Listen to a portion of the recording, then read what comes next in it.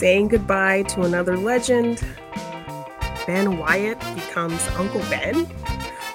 DC is still a hot mess. And we get into our favorite movie theater moments. Welcome to the madness.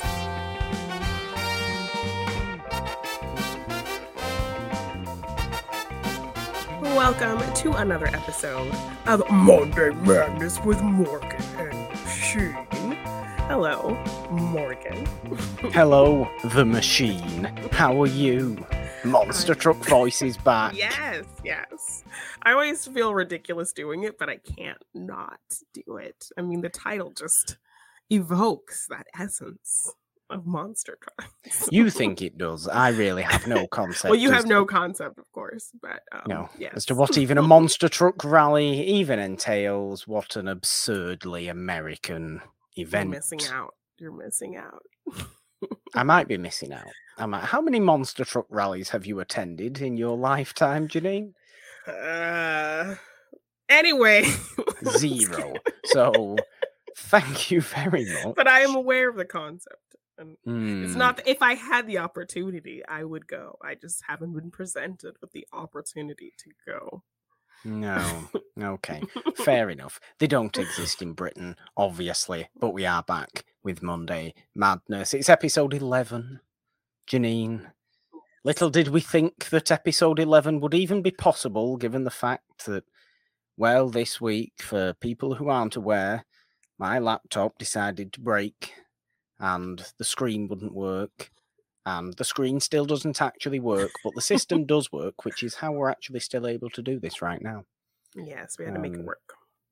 So hopefully that can be entirely fixed at one point. But for now, basically, I can only use my laptop in this exact location because here is my other monitor. That's how that works. That does actually work. It's a whole weird situation, but it's okay. We made it work. Yes. It's okay for now. Adapting. We're still going, aren't we, Janine? Episode 11 of Monday Madness. We have a whole bunch of stuff we want to talk about. As usual, I think our Let's Talk is going to be pretty fun as well today. Yes. Our interesting movie theatre experiences, the very memorable for positive and potentially negative ways as well. I have a few kind of weird ones myself, and some that I wish were different, shall we say, but also some very good ones. And I'm sure you are very much the same on that, Janine. Yes. Is it time for me to ask the question we always like me to ask at the beginning of the show? I think it is. Well, so, Janine... So lots of soap. Morgan. Oh, there's lots of soap. You alluded to it all in the intro. Yes.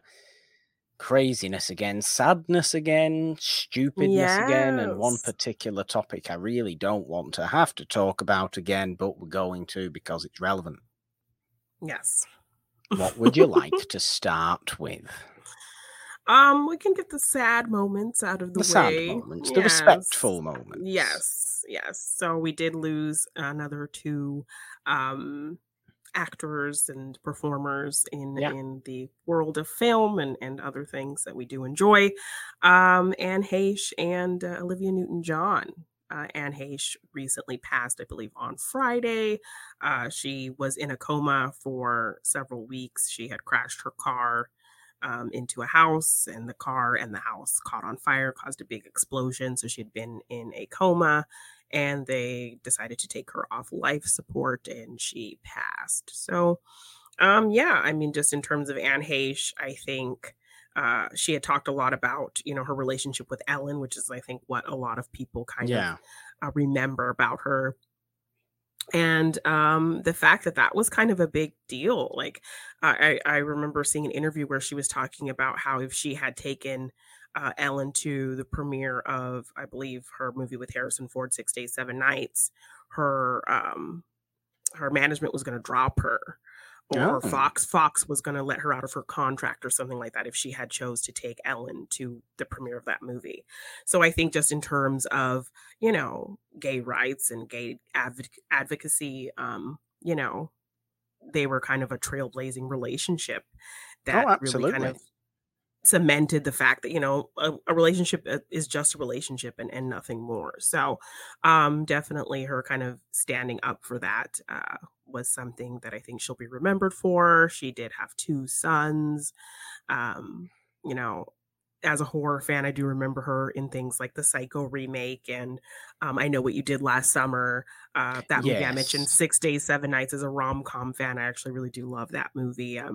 So yeah, I I know her mean, most from I Know What You're Perfectly Honest, and the Ellen situation, yes. yes.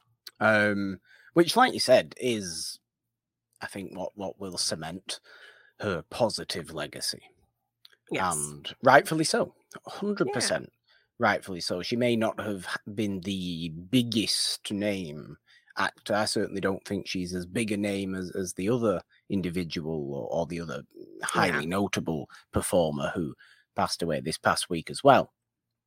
But she will certainly be remembered in a positive light for like you say, for very public gay advocacy, as you will Yes. say, which is, at that time as well. Is it mid late 90s Yeah. ish? Mhm. Yeah. Um, hot topic, hot Yeah. topic. Yeah. So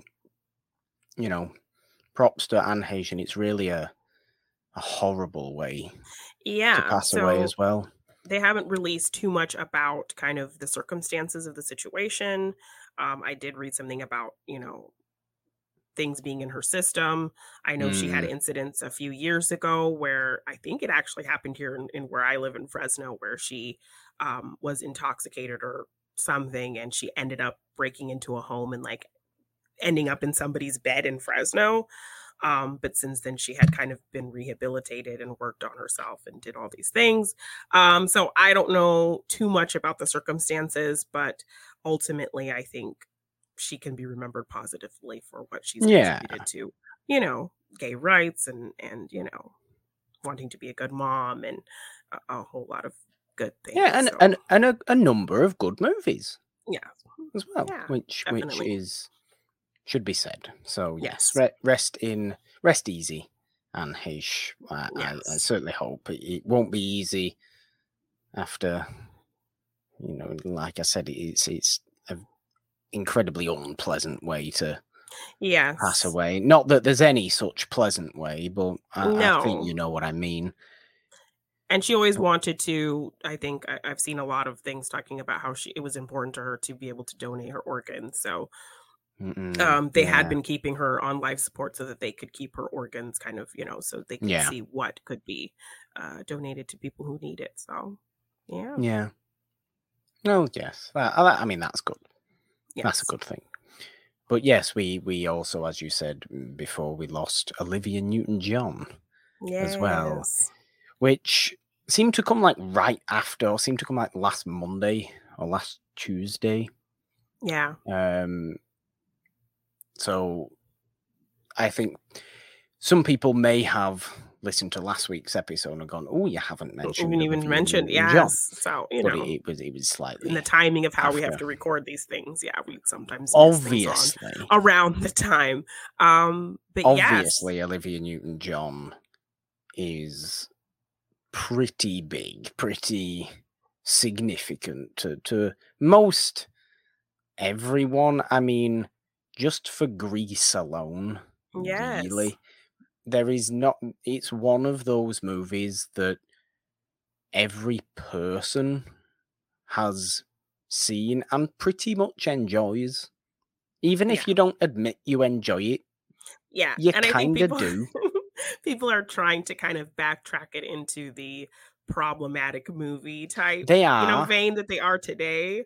Um, It's you just know. not really possible to, because it's too revered, really, isn't it? It's too well thought of. It's too in everybody's minds, and Yes. generation after generation after generation. I mean, that movie came out in 1978. It was Yes. about the 50s, Yes. which is always an interesting concept. I love how you do get that. Like in the 70s, you get teen movies that are about the 50s, and in like the 90s you get teen movies that are about the 70s because the directors have kind of grown up and they're in the like late 30s now, so it makes sense. Yeah. And that kind of dawned on me, realized when I was realizing no, I mean, what Grease means to people.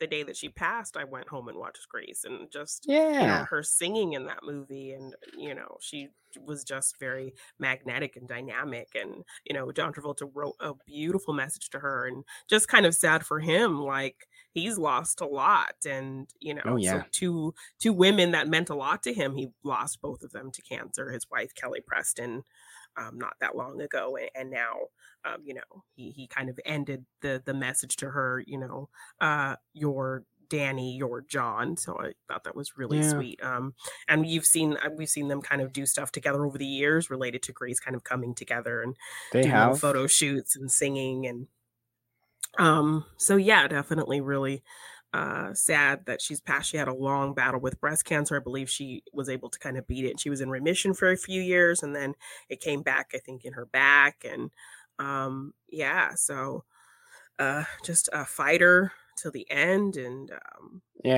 will be remembered for her beautiful voice and her beautiful talent. And it was great seeing the outpouring of love and messages from particularly like Australian actors. She's kind of their iconic person as well, so to see like Nicole Kidman and Hugh Jackman, and talk about how amazing it was to meet her, know her, and every notable Australian actor of more recent generations hero, isn't she really? So yes, so and everyone has said she loved her fans, and she always came across as a very positive person. Yeah, the woman who played Frenchie, I can't remember her name. They recently did it. Tell you. They recently did an interview with her, and she just talked about how she would she loved her fans when she would perform. She would sing her song when she would do an encore. She would sing "I Honestly Love You" because that was kind of how she felt about her fans, and so. Well, my favorite Olivia Newton-John song is obviously "Let's Get Physical." Yes, and like people, I've seen her interviews talking about people thought that was very risque at the time. And I know it's a stupid song. And then compared to like music videos now, like just think of something like WAP. Physical was the WAP of its time. Kind of was, right?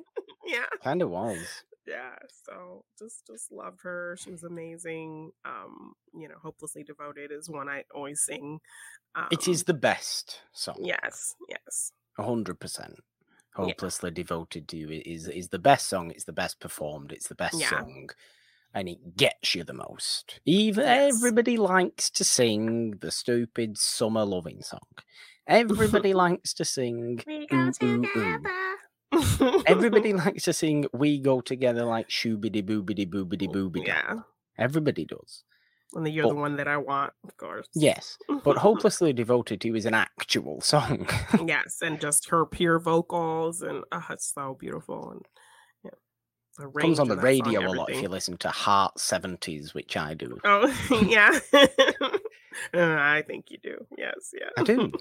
When I'm listening to the radio, when I'm not listening to my own music in the car, I listen to Heart 70s, which is nice. A radio in Britain, and it does come on. It does come on quite a lot on that. But yes, I think she was 73 as well, and Anne Heche was 53. Yeah, it's no ages at all. No. It's very sad, but it's always nice to pay our respects on the show. Yes. We love movies. It's these actors become a part of your kind of life and lexicon of things that you remember and part of your memories. So when you lose one of them, you do feel that as a fan of film and art and creativity. You lose a creative force, you lose a creative mind, a creative being when you are a creative person. So we always kind of want to pay respects to people that we've lost along the way that inspired us, that added to the creativity of things we love. So I haven't actually watched Grease in ages as well. Yeah, I came home and decided to watch it that night, and still just love that movie. So much It's fun. always just seems to be on TV on certain times of the year, certain like holidays of the year. Yeah. Like, oh, Grease will come on. It's like Willy Wonka and the Chocolate Factory. Oh, what? Or Jason and the Argonauts. It's one of these Just movies on. that British TV just shows all Just the time. has. Or any Bond movie. Oh, It just shows. It's just a regular rotation. Yeah, Harry Potter at Christmas. It's just it's just always there. Yeah. And yeah, it's also one of those kind of few movies that I think my own mum really, really loves, because she's not huge into movies, to be honest with you, but yeah, your mom really is like does. my sister and my mom. Like, they don't really watch movies like that. She really does. She really does like that one. Weirdly, I've never actually seen my mum's favourite movie, which is actually The Slipper and the Rose, which is the Cinderella adaptation with Richard Chamberlain. I've never seen that. I've never seen it, but I know for a fact that is my mum's favourite movie. Well, her birthday is coming up. Maybe you should kind of is be like, hey, Mom, let's watch it together. I'll sit and watch your favorite movie with you. Watch along idea. She wouldn't come on a watch along. You would not get to anywhere near a watch along. But I'd like the idea. I certainly like the idea. I think it's also about 3 hours. Oh, goodness, might be a long watch. I think it is. It's from the 70s. Okay. I don't know a great deal about it other than it's got Richard Chamberlain in it. It's a Cinderella adaptation. Movie. Yeah. And it's from the 70s and it's quite long. Okay. Why she's never actually sat us down to watch it, I couldn't tell you. I mean, but Grease, she certainly did. So I mean, from the moment like we decided to do all these shows and things together, I was like, "You're watching Cutting Edge. You're watching my favorite movie." So yes. I made you watch my favorite movie almost immediately. And I'm pretty sure you will have seen my or a number of my favorite movies, because I never say I have one, but you know, the likes of Bugsy Malone and things like that I just unabashedly adore. Yes. Even though they're a bit silly. Yes, Willy Wonka. And Willy Wonka, obviously, yes. Yes. And various other things. But, yes, rest easy to the both of them. Yes. And I would like to now talk about something I feel positive about before we get on to anything that I feel negative about. Please, Janine. Okay. As the 3rd season of the best coming-of-age show on Netflix, Never Have I Ever, is back for the 3rd season. Yes. See, I've never watched it, so I haven't watched it all yet. I've watched like the first 4 episodes, but I will finish it very soon because I love it. It's so great. It's so fun. I will watch this show when you watch The Boys. So. But The Boys is heavy. This isn't heavy. This is a silly teen romancy comedy coming of age show. The Boys is funny, and it makes fun of a lot of things that people find very annoying in the world, and it just like pokes fun of those things. It's a great satire. Next thing I'm watching on Amazon is obviously The Rings of Power. So okay, well, you watch that show and I will watch this show. Oh, no. That show. As though you're not going to watch it. I'm not You're watching not that going show to until watch you watch The Rings of Power. Oh, well, The Rings of Power, yes, of course. See? But I'm not going to watch Never Have I Ever until you watch The Boys. I think you'd enjoy it.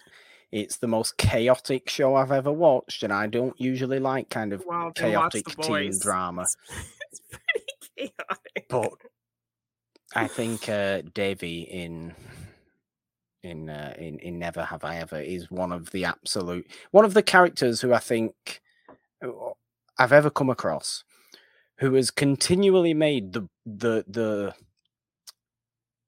worst possible decision after worst possible decision that you could possibly make. It's not Meet the Parents level frustrating to watch, because that is arguably the single most frustrating movie in the history That of one, time. and don't watch Dan in real life. That one is infuriating as Okay, well. I won't watch that.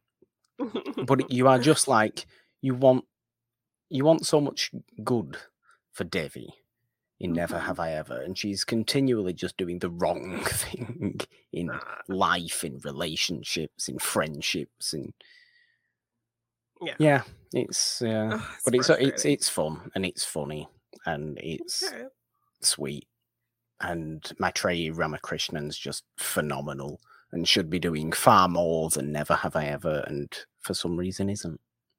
Oh. I don't know why she isn't, because she's just great, and it, gives us the kind of, this is why I enjoyed it from the start, was it's about an Indian girl. So it's an Indian girl growing up in like Sherman Oaks, California. Yeah, well, that's awesome. So it gives you, that her dad's passed away. She's living with her mum. The kind of season 1 deals with a lot of that kind of stuff. But it gives you a different perspective. And I like my female coming of age things. And I like my coming of age things about different cultures. And this is exactly that. This is all of it merged into one. Stop making me want to watch this, because I know you're not going to go watch The Boys. It's great. It's great. I know it comes under some flack as well, because I think the main love interest, I forget his name in real life, but he's called Paxton on the show, or one of the two main love interests, I suppose. Ew. I think Maitreyi Ramakrishnan's like 21, 22-ish, I think, something like that. And I'm sure he's like 36. Oh my gosh. So, and he's playing like the same age. But he doesn't look it. Okay. He looks age appropriate. Young. Okay. It's and when I found that out, I was like, well, okay, that was weird. But some people, are awkward and they don't like that, and it's all like, oh, look at this adult man, but also Maitreyi's an adult woman, so yes, in real life, yeah. I don't, it's a show. At the end of the day, it doesn't really matter. Yeah. But no, it's great, and I love it. And I hate that Netflix doesn't promote its things properly, and you actually just have to follow the actors and the creators behind said shows and movies and things because they're just turning out so much at one time. I saw something about this Knives Out sequel, because Netflix bought Knives Out. Apparently, that's coming in 1 month. Have you seen anything about it? Just I haven't. They just showed like the title card of it and has released the cast, and that's about it. Yeah. 1 month away from the premiere of this thing on Netflix, and you don't know diddly. You don't know a trailer. You've not got all this promo. What's going on, Netflix? Every other streaming service does it. Yeah. Disney Plus does it. Amazon does it. HBO does it. All the stupid little ones, Peacock TV and all this nonsense. Oh, yeah. You see Disney Plus ads for their new stuff all the time. All the time. Same with Amazon, same with HBO, same with all the rest of them. Netflix, you see nothing until the day, and then you just go, oh, this. You get little tweets. Yeah. Look, it's this. And then it's forgotten about the next week. Stupid Netflix. Yes. Better promotion. You can afford I'd have been far more excited for Stranger Things Season 4 if I'd have known it was happening a few weeks before it actually just bombarded onto me. Yeah. Yes. Weird anyway, but it's a great show, and I wanted to smile because I love that show, and it's silly, and it's one of Morgan's silly little shows that he likes. Well, make yourself smile before you get incredibly frustrated. Because go on then. DC is still a hot mess, like I said. I'm tired of talking about it, Janine. It's every damn week, and I've absolutely had enough. Ezra has caught another case. Some burglary charge now is upon him. Needs to calm down. I believe now, I'm going to be respectful, but I believe we should be referring to Ezra Miller as they, them. I do believe that. Yes, apologies. So I would like to be respectful, even though Ezra Miller is clearly a weirdo. Yes. They have a theft charge now I guess. No, it's some nonsense, isn't it? I mean, they can't stop Yes. themselves. And the fact that the studio is just not even addressing it, not even kind of at least saying something about it. They've done some reshoots now, all I've around the had enough. time of all of these charges kind of coming up on them. So I don't know what this movie's gonna be. And also just kind of from DC, apparently a lot of the people working for DC have no concept of this David Zaslav's big old 10-year plan that he has been talking about. Once they heard the news of Batgirl being pulled and his 10-year plan, a lot of people were pissed. They didn't know what he was talking about. This was like news to them. Walter Hamada, who's the president of DC, like I guess almost walked when he heard Batgirl was being pulled. God. And word of this 10-year plan, he had to be talked into staying at least until October when Black Adam was coming out. There's just word Variety put out a whole article about just kind of how most of people at DC just aren't on board for his plan, weren't really aware. It was news to them that he was pulling projects and saying things like this. So he was not in any kind of clear communication with the president of DC or people involved in making these movies. So I mean, to all the people who thought that, oh, this sounds great. Like, it seems like they're really working on stuff. They're really listening to it. No, he did not even communicate any of this apparently to the people who are making these movies. So check out the Variety article. It kind of breaks it all down. But yeah, apparently, yeah, Walter Hamada, the president, was not very happy. A lot of people are pissed who work at DC because, yeah, they were not on board with this plan. So, yeah. It is incredibly confusing, Janine. Yes. It's incredibly confusing to me. And I also don't understand how we are allowed to go bye-bye Batgirl, right? Yes. We're perfectly happy to do that. And now again, with more criminal nonsense from Ezra Miller. Yeah. We're not just at this point going bye-bye Flash. I know you've spent about 300,000 million billion gazillion dollars on it. I'm aware of that. Yes. But at this point, nobody's seen this movie. Nobody's going to see this movie. Nobody's interested in seeing this movie. Or at least hardly anyone is. But you're pulling a movie that could have made significant profit, like Batgirl, if it was good, especially if it was good. I mean, you don't know, do you? But you don't have faith. I don't have faith that this Flash movie is even going to be competently done. Yeah, especially if you're having to cut around things, cut around Ezra. Like they're playing a couple versions of themselves in this movie. So, God, yeah. There's like a couple versions of Barry in this movie. So like with scenes together. So like I don't know how that's gonna go. But... A complete mess. A complete mess. Mm-hmm. And a continuing complete mess. I know there's been things that there's 3 things we can do about the Flash movie. I am Warner Brothers, and here are the 3 things. Number 1 is do some sort of extended interview with Ezra Miller, where Ezra Miller will explain that they're very sorry. Why they're they going did what to they did, look into themselves, some kind of go to therapy, all this business. Here is one idea we have. Here is another idea we have. Is release the movie on HBO Max with no fanfare at all, just so it's there, or don't at all release the movie. Now, I'm thinking at this point, if you can do away with Batgirl, that was a deeply unproblematic movie, that I think people were excited for, a little bit of a smaller character. And there's some kind of financial loophole where they can get their money back and cut their losses. Why couldn't you cut your losses and, for that?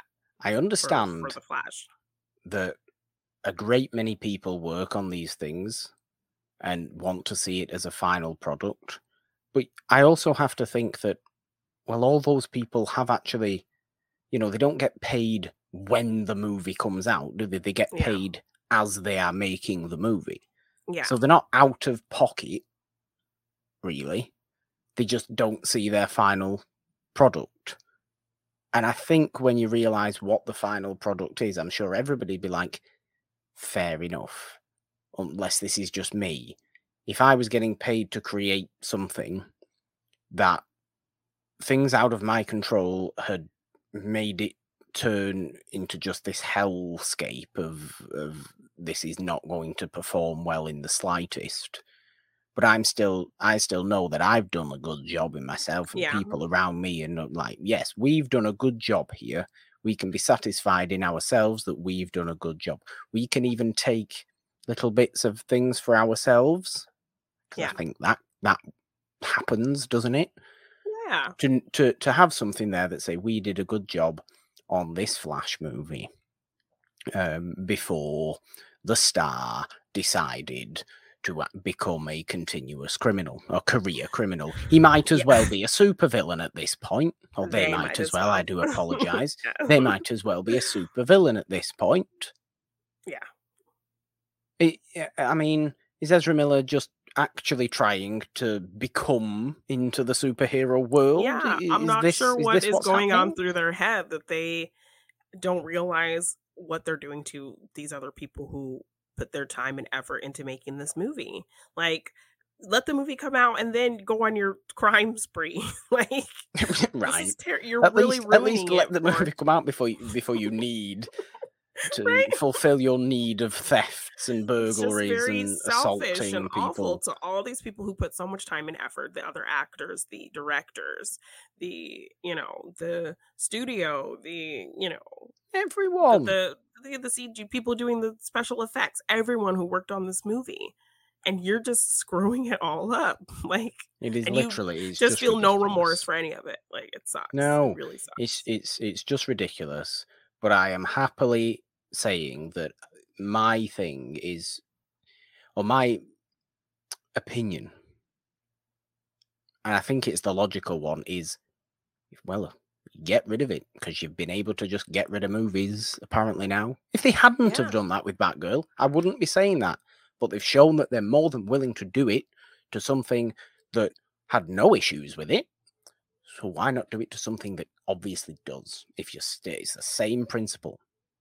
Yeah. Or at least it's the same principle to me. I know there's probably significant more financial losses involved, but there's going to be financial losses anyway when it's released and makes diddly squat. Nobody sees it. Yeah. So Warner Brothers, again, and the fact that what the hell are you doing? They have no plan. They're not addressing it. They're just acting like everything's fine. So it's just stupid. Yeah. It's very, very stupid. Frustrating right now. But and I've had enough of it. I really have had enough of it. Is there anything else we want to talk about that we haven't had enough of, Janine? We did get some interesting news about Sony's Madam Web movie. Now, also the Sony universe of Spider-Man nonsense, which whatever it's called, isn't something Morgan cares about either. They are the second most infuriating when it comes to because it's like you loan out Spider-Man, right? And then you're still trying to do all these other contradicting things, but also kind of still trying to connect it to Marvel because you know how successful they've been. Did you actually go and see Morbius? I did not. Neither did I. I'm thankful about the fact that we didn't. You had one success with one Spider-Man movie recently, so you decide, okay, we're going to put all our money in this Spider-Man basket, and that's how you get Morbius, and that's how you get the Venom movies, which have their fun moments, but I think people like the first Venom, don't they? I think I personally like the second Venom more than the first one. Like, I was so bored with the first Venom. Like, Tom Hardy is great in it, but everything around it is like, okay. Yeah, that's kind of how the Venom movies are. You love Tom Hardy, you love his relationship with Venom, and then everything else is kind of nonsense. So yes, they're successful Into the Spider-Verse. Yeah. So they think, okay, well, that's where we're going to make our money, is anything Stick Spider-Man. to animation. Right? And it's like, yeah, the fact that this was an innovative type of animation, you had great voice work, you crafted that story there, you put it in the hands of people who have a great track record with comedy and those kinds of things. So yeah, success. But that does not translate to your live action project. So they're doing this Madam Web movie, has Dakota Johnson, um, it has now they're talking about Emma Roberts as Peter Yeah. Parker's mother. There's set photos of her pregnant with Peter, and Adam Scott as our young Uncle Ben. I guess he's a paramedic in this movie, and I Yeah. don't know where it's going, so it's gonna just jump times, and I'm not even we're gonna sure get what to think about Adam yes, Scott as Uncle Uncle Ben. Ben. One Ben going from another Ben. Yes, which is going to kind of mess up unless he's played JFK in something that I just don't know about. It's going to mess up the kind of track record of Uncle Ben always being played by an actor who's playing JFK. Um, Which is something significant, and I think we need to continue that trend. yes, so I was Personally, kind of hopeful of seeing like a picture of Rob Lowe on Marissa Tomei's mantle, because age appropriate and the another JFK Parks thing. and Rec cast member. Yes, exactly. Why They not picked just the get wrong Bob one, Lowe in? but they wanted, I guess, younger Uncle Ben. So Yeah. that's what they're going with here. So I mean, I don't know. I don't even know the plot of this story. I don't know. No, I know very. I mean, I know Yes. virtually nothing about Madam Web. To be honest with you, the thing I suppose genuinely interested in and excited by in terms of the Sony Spider-Man stuff is this second Into the Spider-Verse movie, Yes, because the which first one was is so later fun this and year, I think, actually, isn't it? yeah, I think so. If Um, not early, if not early if not early next year. next year. Yeah. But I think that's going to be great because it's like you said, they're one good, really good movie, really well received movie, really well thought of movie was Into the Spider-Verse. It's the animation, it's everything to do with it. I think mostly what's great about that movie is the style of it, though, to be Yeah. perfectly honest. I think Yeah, it's a good Spider-Man story, it's a good story, but it's the style of it that it was draws a whole people new in. animation style. Yeah. And you're doing the same for this other movie, so I assume it's going to be the same kind of positive feeling, really. Yes. But no, the live action ones haven't been enormous. I think they've made a little. The Venoms have done okay. The Venom movies have been somewhat successful, but critically, coming they're after not. Morbius, Yeah. you're the most laughable movie business thing of the last 10 years, I would say, has been the release, the response, the re-release, and the jokes surrounding Morbius. I find Yes, and the fact that the pathetic. re-release was a joke came from a joke. It was this meme of it's Morbin time, like the sequel to Morbius, and everyone was including Jared Leto, who like showed a picture of him looking at a script that said Morbius 2, it's Morbin time, and he was just in on the joke, and they thought, "Ooh, people are making this big joke. Everyone's in on it. I think that means they want us to re-release Morbius." They re-released Morbius into theaters, and nobody saw it again. I mean, people say it's the worst superhero movie. Certainly this side of Fan4stick. Yeah, I mean, I heard it's super incoherent. It like, yeah, it seemed like it had potential. Why would I want to see this movie? And the fact that they're trying to do this weird thing with Adrian Toomes and bring Michael Keaton's Vulture from the MCU, and that's just a confusing thing.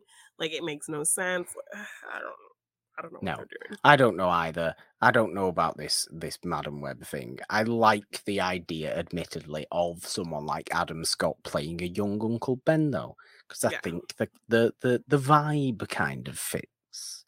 Yes, Emma Roberts as Peter Parker's mother. We don't really know Peter Parker's mother, so we don't know if that's going to fit. But I always think of Emma Roberts as about 15 years old, so that's a little bit strange she will forever to me. just look like 16 or 17. And I don't know, like you said, Dakota Johnson's playing actually Madam Web, isn't it? Oh, I think is Sydney Sweeney from Euphoria. Yeah, she's like the protege of Madam Web. I mean, she sounds like a fairly interesting character. Yeah. This kind of all-knowing kind of person. Yes, so I don't know much about the character or this kind of story that they're following, but it seems to be a Spider-Versal type thing. So obviously trying to play into, well, Spider-Verse was successful, let's do another live-action Spider-Verse. Hey, everyone's gonna care. Look, I don't know. I hope it does. I hope it does do well. Yeah, I certainly hope it does do well. I just think you're gonna have to. You're gonna have to have it do well. You're gonna have to have it be a good movie to come off of Morbius with, because if it's anywhere close to that level again, nobody's ever going to see your Spider-Man movies ever again. Yes, and that might significant. Just release it before Spider-Verse. So if it sucks, then at least we'll still have one more thing to look forward to from you. No, don't do that. Don't do that, because it might ruin the chances of people going to see that movie, because they just see Sony Spider-Man and just go, no, I'm not doing it. But they already know that the first Spider-Verse was so well done. So they're still going to hold true that at least they know how to do that. I don't know. I would like to think so, but I don't know. I don't know if they would do that. I don't know if people would do that. But it's interesting. It's interesting. I like Adam Scott. I do too. I think everybody does. I always liked him on Parks and Rec. I like Parks and Rec. He's great. Yeah. I do. Although I haven't watched that in a long time either. Yeah. A long due for time. A rewatch. Possibly. But then who has the time when I'm watching so many other things all the time? Yes. Like Never Have I Ever and other great shows. Yes. And with our fantasy battles of September that are shortly upon us. Oh. We won't know what to do with ourselves. I will literally be watching those two things and any such analysis, breakdowns, discussion shows. It's all gonna. I'm not gonna be watching any other movies apart from things to do with our shows. Yes. Any other shows? It's just that, and every little bit of after show that comes in between. Yes, we have a lot to kind of look forward to and be consumed by. We certainly do. Dragons. Yes. Rings. Elves. Yes. Targaryens. Blondes. Blonde people. So many blonde people. Yes. Yes, we do. Is there anything else, though, that we wanted to bring up, Janine, in our What's Up segment? Well, just to, jump from What's Up to Let's Talk. Are we in our Let's Talk segment? Well, look, we're straddling the line. Straddling the line of the segments. Yes. I actually... Title card. I got to take my nephew to his first theater experience. The other day. He, grew up during COVID quarantine time. So, he didn't get to go out much, do a lot of things, see a lot of things, experience a lot of things, mostly just kind of stuck inside or around the house. And with just us family. So now that kind of we're able to go out and do more things, my sister has definitely been trying to get him out more to experience more things. So of course we did our big Disneyland trip. They just took a trip to Sedona. So he got to go to this animal park and see snakes and all these kinds of cool animals. So yeah, she's definitely trying to expose him to more things. that he's missed out on. Like, I think for his 4th birthday, we took him this was his first time going to a restaurant. We took Okay. him to a teppanyaki restaurant, and he was very kind of nervous because there was fire and he didn't kind of know what to do. And it's a dangerous restaurant to take a 4-year-old so he was very for the kind of first time. so he was, he refused to take his hands off his ears. So it's like everything's just kind of a trial and error, but we always want him to just try everything, right? Yeah. We took him bowling, and it was a little loud for him, so we had to get him. We have some shooting headphones where it blocks out the loud sounds, but you can still hear people talking. So once we put those on him, he was able to kind of loosen up, and he really had fun with bowling. But at first he was like, I don't know, this is loud, I want to go home. So the movie theater was just another kind of stepping up point into something new for him. And I, as a kind of the biggest cinephile in my family, I was very excited for Jalen's first movie. He's 4, so he loves DC. He's super obsessed with like Clark Kent right now. Okay. Yes, he has his little Clark Kent costume. My sister bought him some like glasses from the grocery store with popped out the lenses. He has this little tie and this little hat. So he's brilliant. Like, he says Clark Kent goes into the pantry and then he turns into Superman. Like proper 40s Clark Kent as well. Yes, as he has no concept of a phone booth. So it's a pantry because he knows what a pantry is. So he knows what a pantry is, but he doesn't know what a phone booth is. Well, there's a pantry in their house, and he must love food.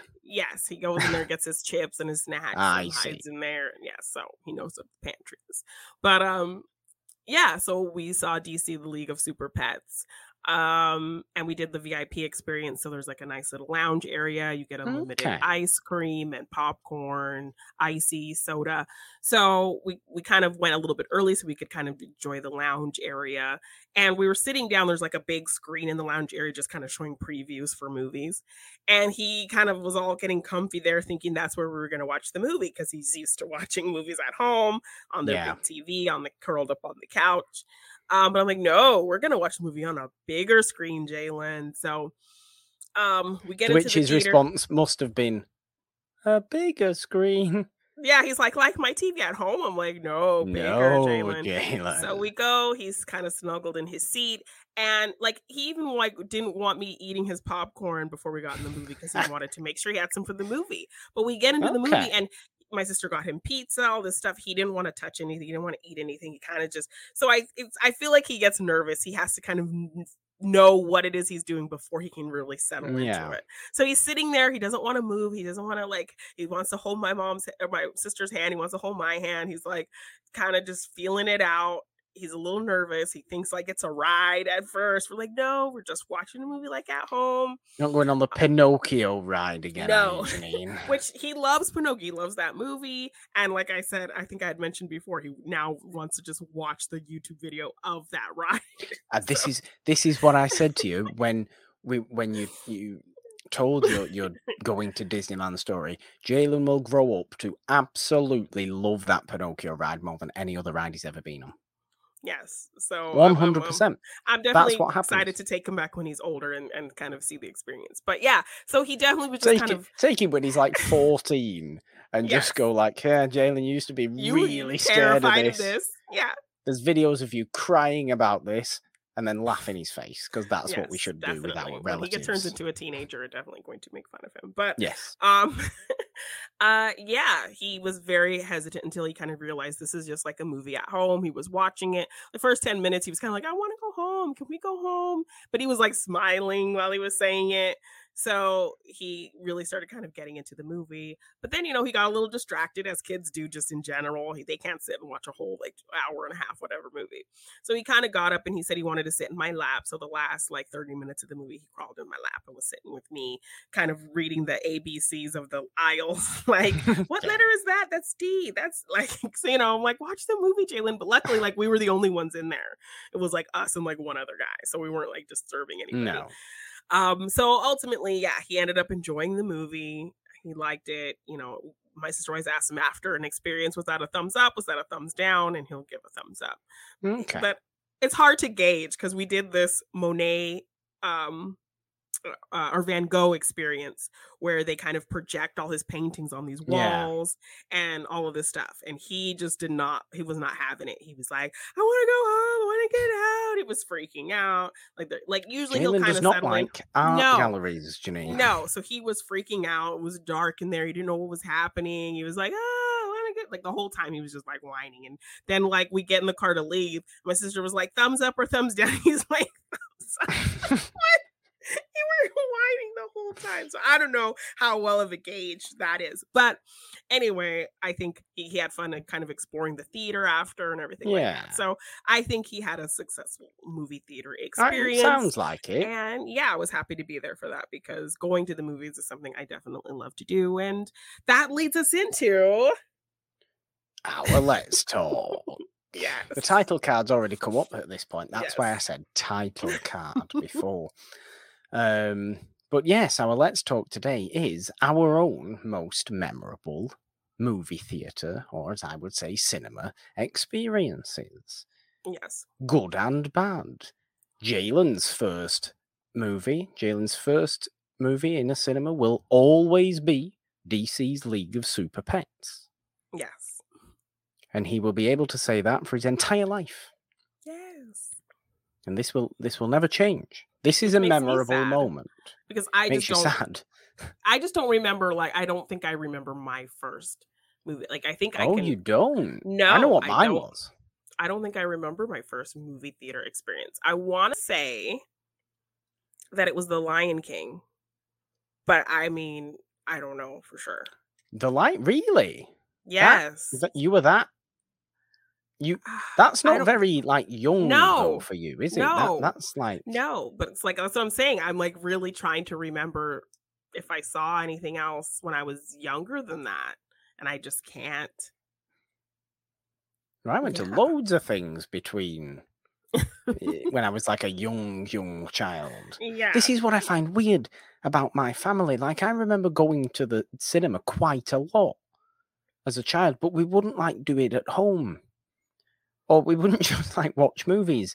And like my mum and dad very rarely talk about movies, Yes. if they're ever. not- But they still, Well, I do remember actually physically going to the cinema for maybe a it significant was- amount of maybe children's movies, animated movies, Disney movies, that kind of stuff. Oh, you know what? Pixar. I think it was an American Tail, maybe. Okay. I do remember seeing that in theaters. I know what mine was. Mine was Disney's Dinosaur from 2000. Oh gosh. That was mine. What? That was my first ever This is really gonna make me feel old, this whole thing. movie in a possibly it is, but that was my first ever movie in a theater, in a cinema, because I was what, 3 at that point. I loved dinosaurs as a toddler and a very young child, so naturally, what you're gonna, there's a big movie about dinosaurs. It's not Jurassic Park. It's probably not going to scare you that much. Yeah. Disney I movie, would've been- even though there's terrifying scenes in that goddamn movie that my still gosh. haunt me to this don't- day. There's Oh my scenes in the gosh. rain and the dark and the storm and lightning falling down and the meteor shower. Obviously, it's not. Yeah. It's I not a barely remember that friendly movie. Yes. I think- significantly remember that movie. I remember the start of it. There's like an oviraptor who runs around, steals the egg. It's very nice. It's all CG, and to be fair, I haven't watched it in a long time, so I Yeah. imagine the CG looks absolutely diabolical now, to be honest with you. But Yeah. I do remember it. I do remember actually seeing it. I actually now go to the same cinema. My regular cinema that I go to now is the same cinema that I saw my first Aw. ever movie in. My cinema was closed down, and it was like not even like I can't even remember a theater without stadium seating, but it was a theater without stadium seating. It was just, like, all Really? straight flat seats. Okay. So yes, I would have been maybe 3 when American Tail came out. So I mean, it could have been that. It I could have vaguely- been. Or maybe because I do remember seeing Buffy the Vampire Slayer in theaters. That was 92. So Okay. I don't know. But I just have a ton of just random ones, like from high school. I think I was going to movies more, so I saw Disturbing Behavior with my sister. Um, Oh, I know my dad. My dad was kind of in and out of my life growing up, but I know like when he would want to try to spend time with me, he would take me to a movie. He would fall asleep every time, but I could tell that that was like his way of trying to spend quality time with me, doing something I loved. well, So Janine, this is exactly what my dad also does when yeah, when we've ever been to the cinema or even tried watching a movie just in the house in the past. yes, It's just yeah. like, Put on a oh, movie. half an hour's gone, you're asleep. You're asleep again. Elbow, elbow, nudge, nudge. Yes, You're watch the asleep movie. again. I mean, you enjoying this movie? Yeah, yeah. Yeah, it's What's great. happened? Not sure, to be So honest. Brilliant. I'm just yes, going to go to bed now. Bye. And that's yes. kind of the situation. I don't know how you can fall asleep in the cinema. I mean, I I know. understand, but it's too loud, right?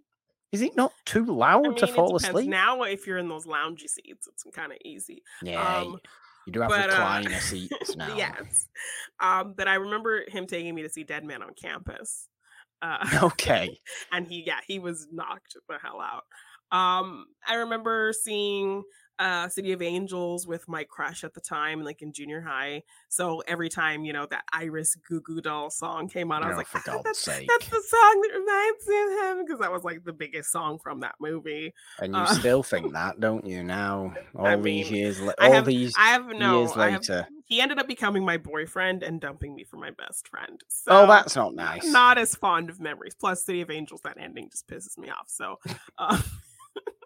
I remember going to see Cruel Intentions with one of my friends, and the scene, like, I think we were the only ones in the theater. Weird so the movie. scene when Reese Witherspoon's going up the escalator and they're playing the Counting Crow song, and Ryan Phillippe's just standing there, I think in a blue shirt. He's wearing a blue shirt. And yes, we were just like, we were just totally like losing it. Hold on, though. Are you telling me that you have never seen The Cutting Edge in the cinema? I have not. I've never That seen. is insane to me. So we will get to a segment where we talk about movies we would have loved to see in the theater, but no, because I was not aware that was one I discovered on home video from the video store. Okay. We rented it and watched it at home, and I proceeded. That one and Clueless, I think those were two movies that we had rented before, where I just kind of watched them as many times as I could before we had to take them back to the video store. Okay. But another just memorable experience was going to see The Patriot. The Patriot with Mel Gibson. All me and these, my friend.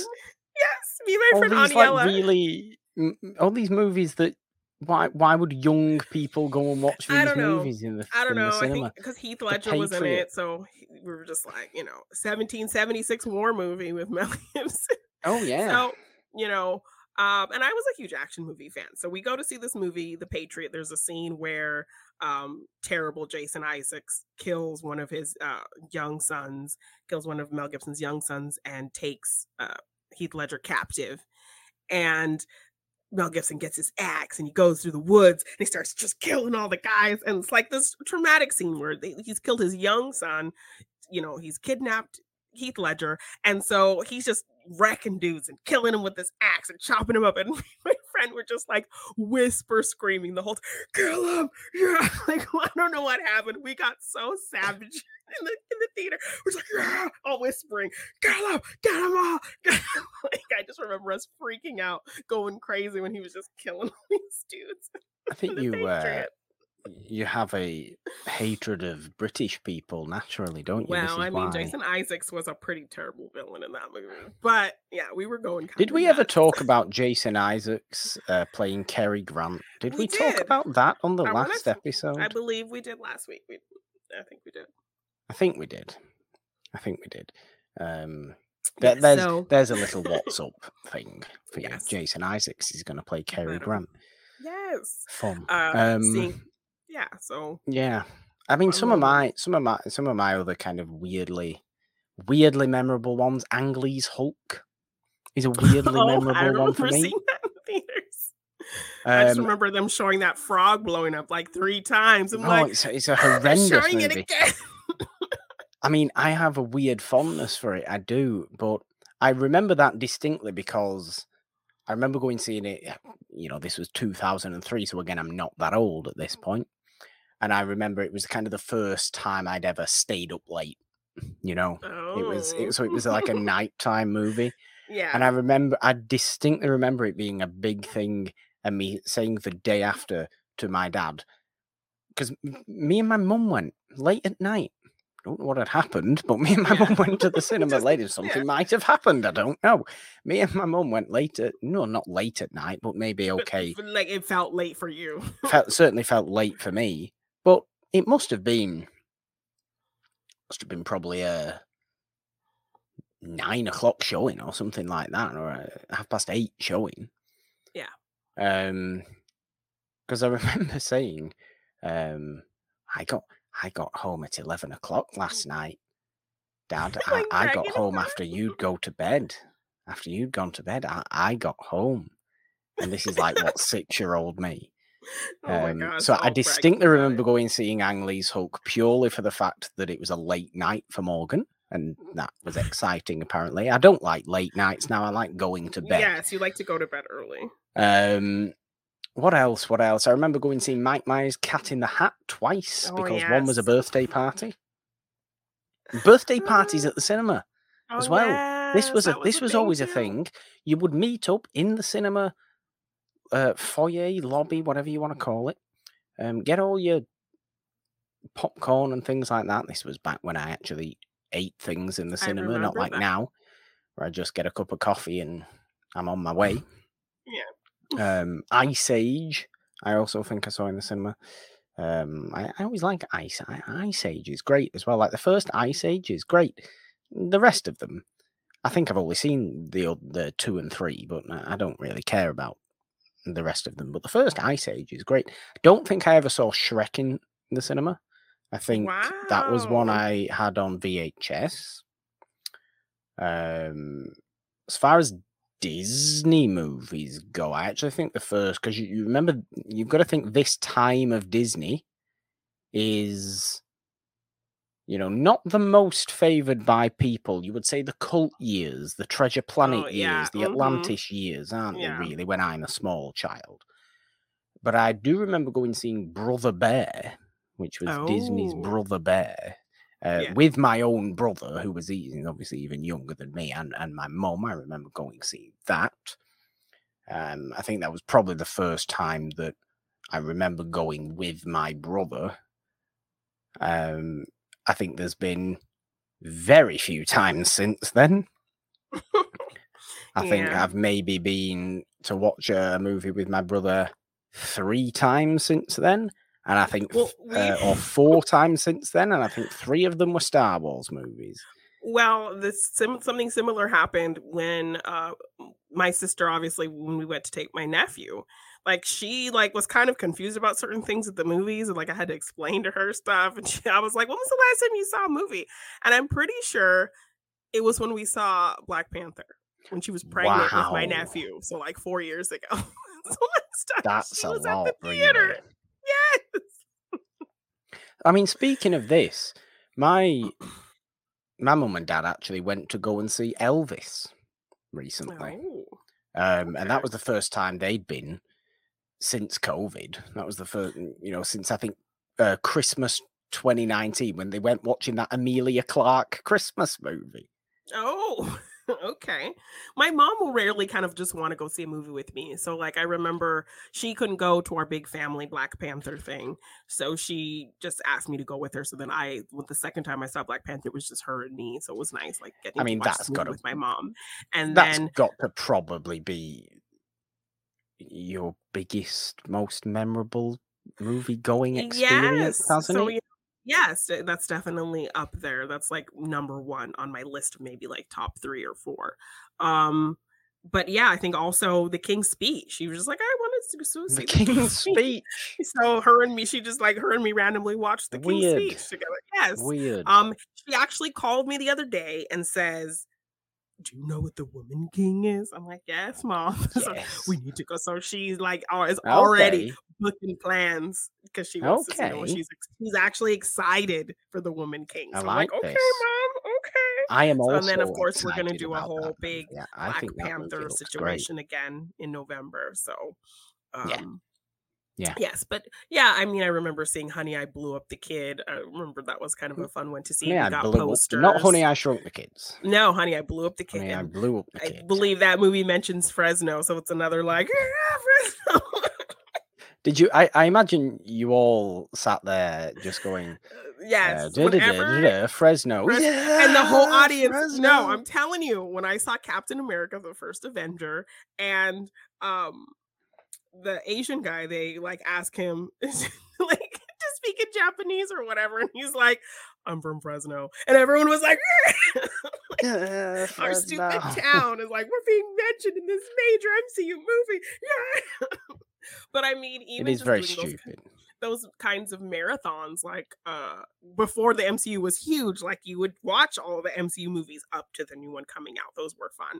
I actually have my little lanyards here from Twilight Marathon. Yes. Those were always fun. And the Hunger Games marathon. Okay. Actually, and then of course I've shared my little night bus Lego that I got when we went to see Prisoner of Azkaban. So I think Prisoner of Azkaban was actually my first Harry Potter movie in a cinema. Mine as well. I've watched the first two on DVD. So did I. Which is weird. Because look at the time they came out.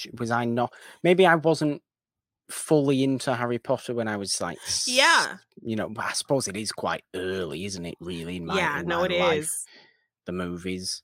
When I was to start reading Harry Potter, I suppose that was probably a little later on. Yeah. But yeah, like, because I think I saw the first DVD at my friend's house. Her parents had bought it, and so we were watching it. I remember thinking it was so cool, and like she wanted to go play outside. I was like, I want to watch this. Yeah. So I stayed inside and watched Harry Potter. She was just doing whatever, like playing. I remember distinctly the last 3 books coming out and talking about and reading them and talking about them with my school friends. Yeah. I remember distinctly that because I think was Order of the Phoenix book about 2005. And the movie was 2007, I think. This seems about right for me to start getting into the books. Yeah. Into the books. Because mine was the similar thing with Twilight. I remember, I think I was reading Eclipse when the first Twilight movie came out, and it was like the midnight screening, and I just went by myself. So I'm sitting in the lobby waiting in the long line for the midnight screening, and I'm sitting in the line just reading my Eclipse, waiting to get into the first Twilight movie. Okay. And like that, I just loved being a part of that whole era. Like, I know it's corny and cheesy, but just like the energy of that franchise, and like it was the first kind of book series I had read in my whole life, so I felt very like accomplished because I don't read like that. Yeah. The fact that something kind of intrigued me and made me read, like I have just great memories of coming home from my college classes and just getting in bed and like opening this book and just reading for hours and and then take a nap. And then so it was like, picturing the characters in my head, and then the movies kind of bringing that to life and that whole thing. So yes, as ridiculous as those movies are, it just kind of, it was a great, fun, exciting time. It was like a time where I felt accomplished in doing something that I don't normally do. And queuing up outside the cinema. Yes, and I miss those days of just marathons and kind of the camaraderie of the movie theater experience. Same thing kind of, like with things like the Hunger Games and Harry Potter and seeing people dressed up. And I remember when we went to see the Order of the Phoenix, and people just shout out things and you just kind of are all watching it together. So when Cho kisses Harry, some girl was like, "You're a hoe, Cho!" And I remember that's a bit unfair, right? On poor Cho Chang. Terrible. And when we watch the Hunger Games in the marathon and they do the whistle and they put the fingers up, like like a bunch of people in the crowd you can see doing the No, for two little. God's sake. I was like, I mean, oh I my God. like it. I do like it to a point. I do. But yeah, but it's kind of like, and like these Things girls like like that. mouthing all the lines. Like I can see the people next to me. May the odds forever be in your Oh, favor. Like, dear. you know, Things eye like rolling. that. I But don't think I've had too many of these camaraderie kind of experiences, to be honest. I do remember the first movie I ever queued outside the screen to go into, though, which was Rocky Balboa. Wow. So Okay. Rocky 6. Okay. The original Legacy sequel. No, Yes. well, it kind of is, because the Rocky was a franchise that I've been long since done for a minute. Yeah. well, yeah, but it's also one of these ones that my dad likes, and my dad wants to. Here, let's watch Rocky. Yeah, Rocky. Yeah. Mm-hmm. As a child, so we went watching. I think I'd watched. I don't even know if I'd even watched a Rocky movie at this point. But I just remember us all going watching Rocky Balboa and queuing up outside, because it was absolute opening day. Oh, Like absolute okay. first showing, and there was queues, and I just remember distinctly a queue. I said, "What are those people queuing up for over there?" It's like, we're gonna get into that queue, going watching Rocky Balboa. I'm just literally picturing my dad walking around going, he's just looking like an idiot. Getting all excited. I had a similar thing, just in the fact that like I had never seen any of the Rocky movies. So like the before Creed came out, one Thanksgiving season, like we just sat down and watched all the Rocky movies, and it was my first time watch, and I was really like, oh my gosh, this is great. I was really getting into it. And then we went to the theater and saw Creed, and it was just like this kind of fun full circle experience. And well, Creed and Creed 2 are also movies that I went seeing with my dad. I think my brother went as well to those, actually. Yeah. And definitely the newer Star Wars movies. So oh yes, you are a prequel stan. No, not the prequels. Not the prequels. I think the only prequel movie I saw in the cinema was Revenge of the Sith. I don't think I saw the others. Okay. Well, I wouldn't have seen The Phantom Menace because that's 1999, and my first movie experience was in 2000, as we've already discussed. Yes, established. So I watched Phantom Menace and Attack of the Clones after I'd seen Revenge of the Sith, I believe, which is a weird thing to do, isn't it? Yeah. Well, the whole point of Morgan Hasn't Seen was the fact that the first MCU movie you saw was Captain America: The First Avenger, which is a great movie theater experience, a great cinema experience, but yeah, Fresno, yeah. Yeah, Fresno, yeah, sure, okay, but what was I talking about now? Yeah, the Star Wars movie. So I'm talking Force Awakens are on. Okay. So Force Awakens, Rogue One, Last Jedi, and not Solo, but Rise of Skywalker. I went to those all with my dad and my brother, I think. I think my brother was at them all. Yeah, those were the first Star Wars movies I saw. Those were the first Star Wars movies I saw in the theater, because I was not like a big fan. It might have been, to be honest. I assume I saw Revenge of the Sith in the cinema, but I may very well have not have done. But I certainly remember watching that movie before the others. Okay. So I may very well not have done. But there was a camaraderie feeling. Remember 2015 when everybody loved Star Wars? Yes. That was fun, wasn't it? I actually had that in watching Dirty Dancing. They did a re-release. And so we were trying to think of something to do for my friend's birthday. So I'm like, oh, they're re-releasing Dirty Dancing in theaters. Let's go. So we went to watch it, and it was like a full-ass theater. And it was just so fun. Everyone was singing the songs. Everyone was dancing, doing the moves. They were like yelling at the screen when like that stupid guy is hitting on her, like the loser guy. Is hitting on Baby, and we're like, yeah, get out of here, you suck.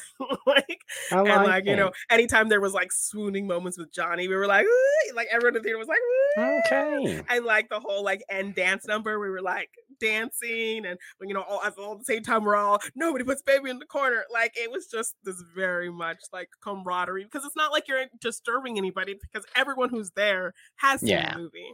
So I've only actually ever been to one re-release or special release, and one Christmas I or me and somebody else who shall remain nameless for no sinister reasons, but whatever. It was a date. Went watching It's a Wonderful Life. Oh. That was one. That was the only time I've actually been watching a movie that's already a special release. I've done it a few times. I saw Ghostbusters. They did a re-release for the anniversary before the Afterlife came out. So like, how much I love Ghostbusters. So it was great to kind of see that on the big screen. I got to see Scream in a re-release. That was amazing as well to see. I Tell a Lie. Oh, you remember I Tell another a Lie.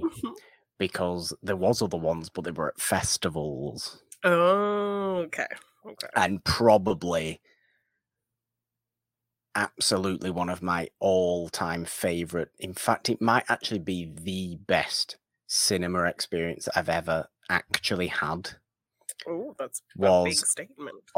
Was at Grimfest Horror Film Festival in 2018. I remember when you did that. Watching Reanimator with Barbara Crampton. Oh, yes.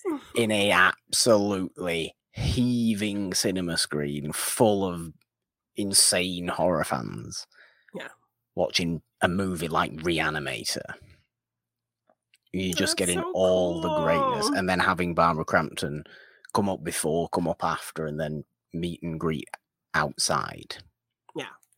That was probably my favorite single movie theater cinema experience. But it was at a festival, so it was a whole kind of 5-day period of all this kind of stuff going on generally. Yeah.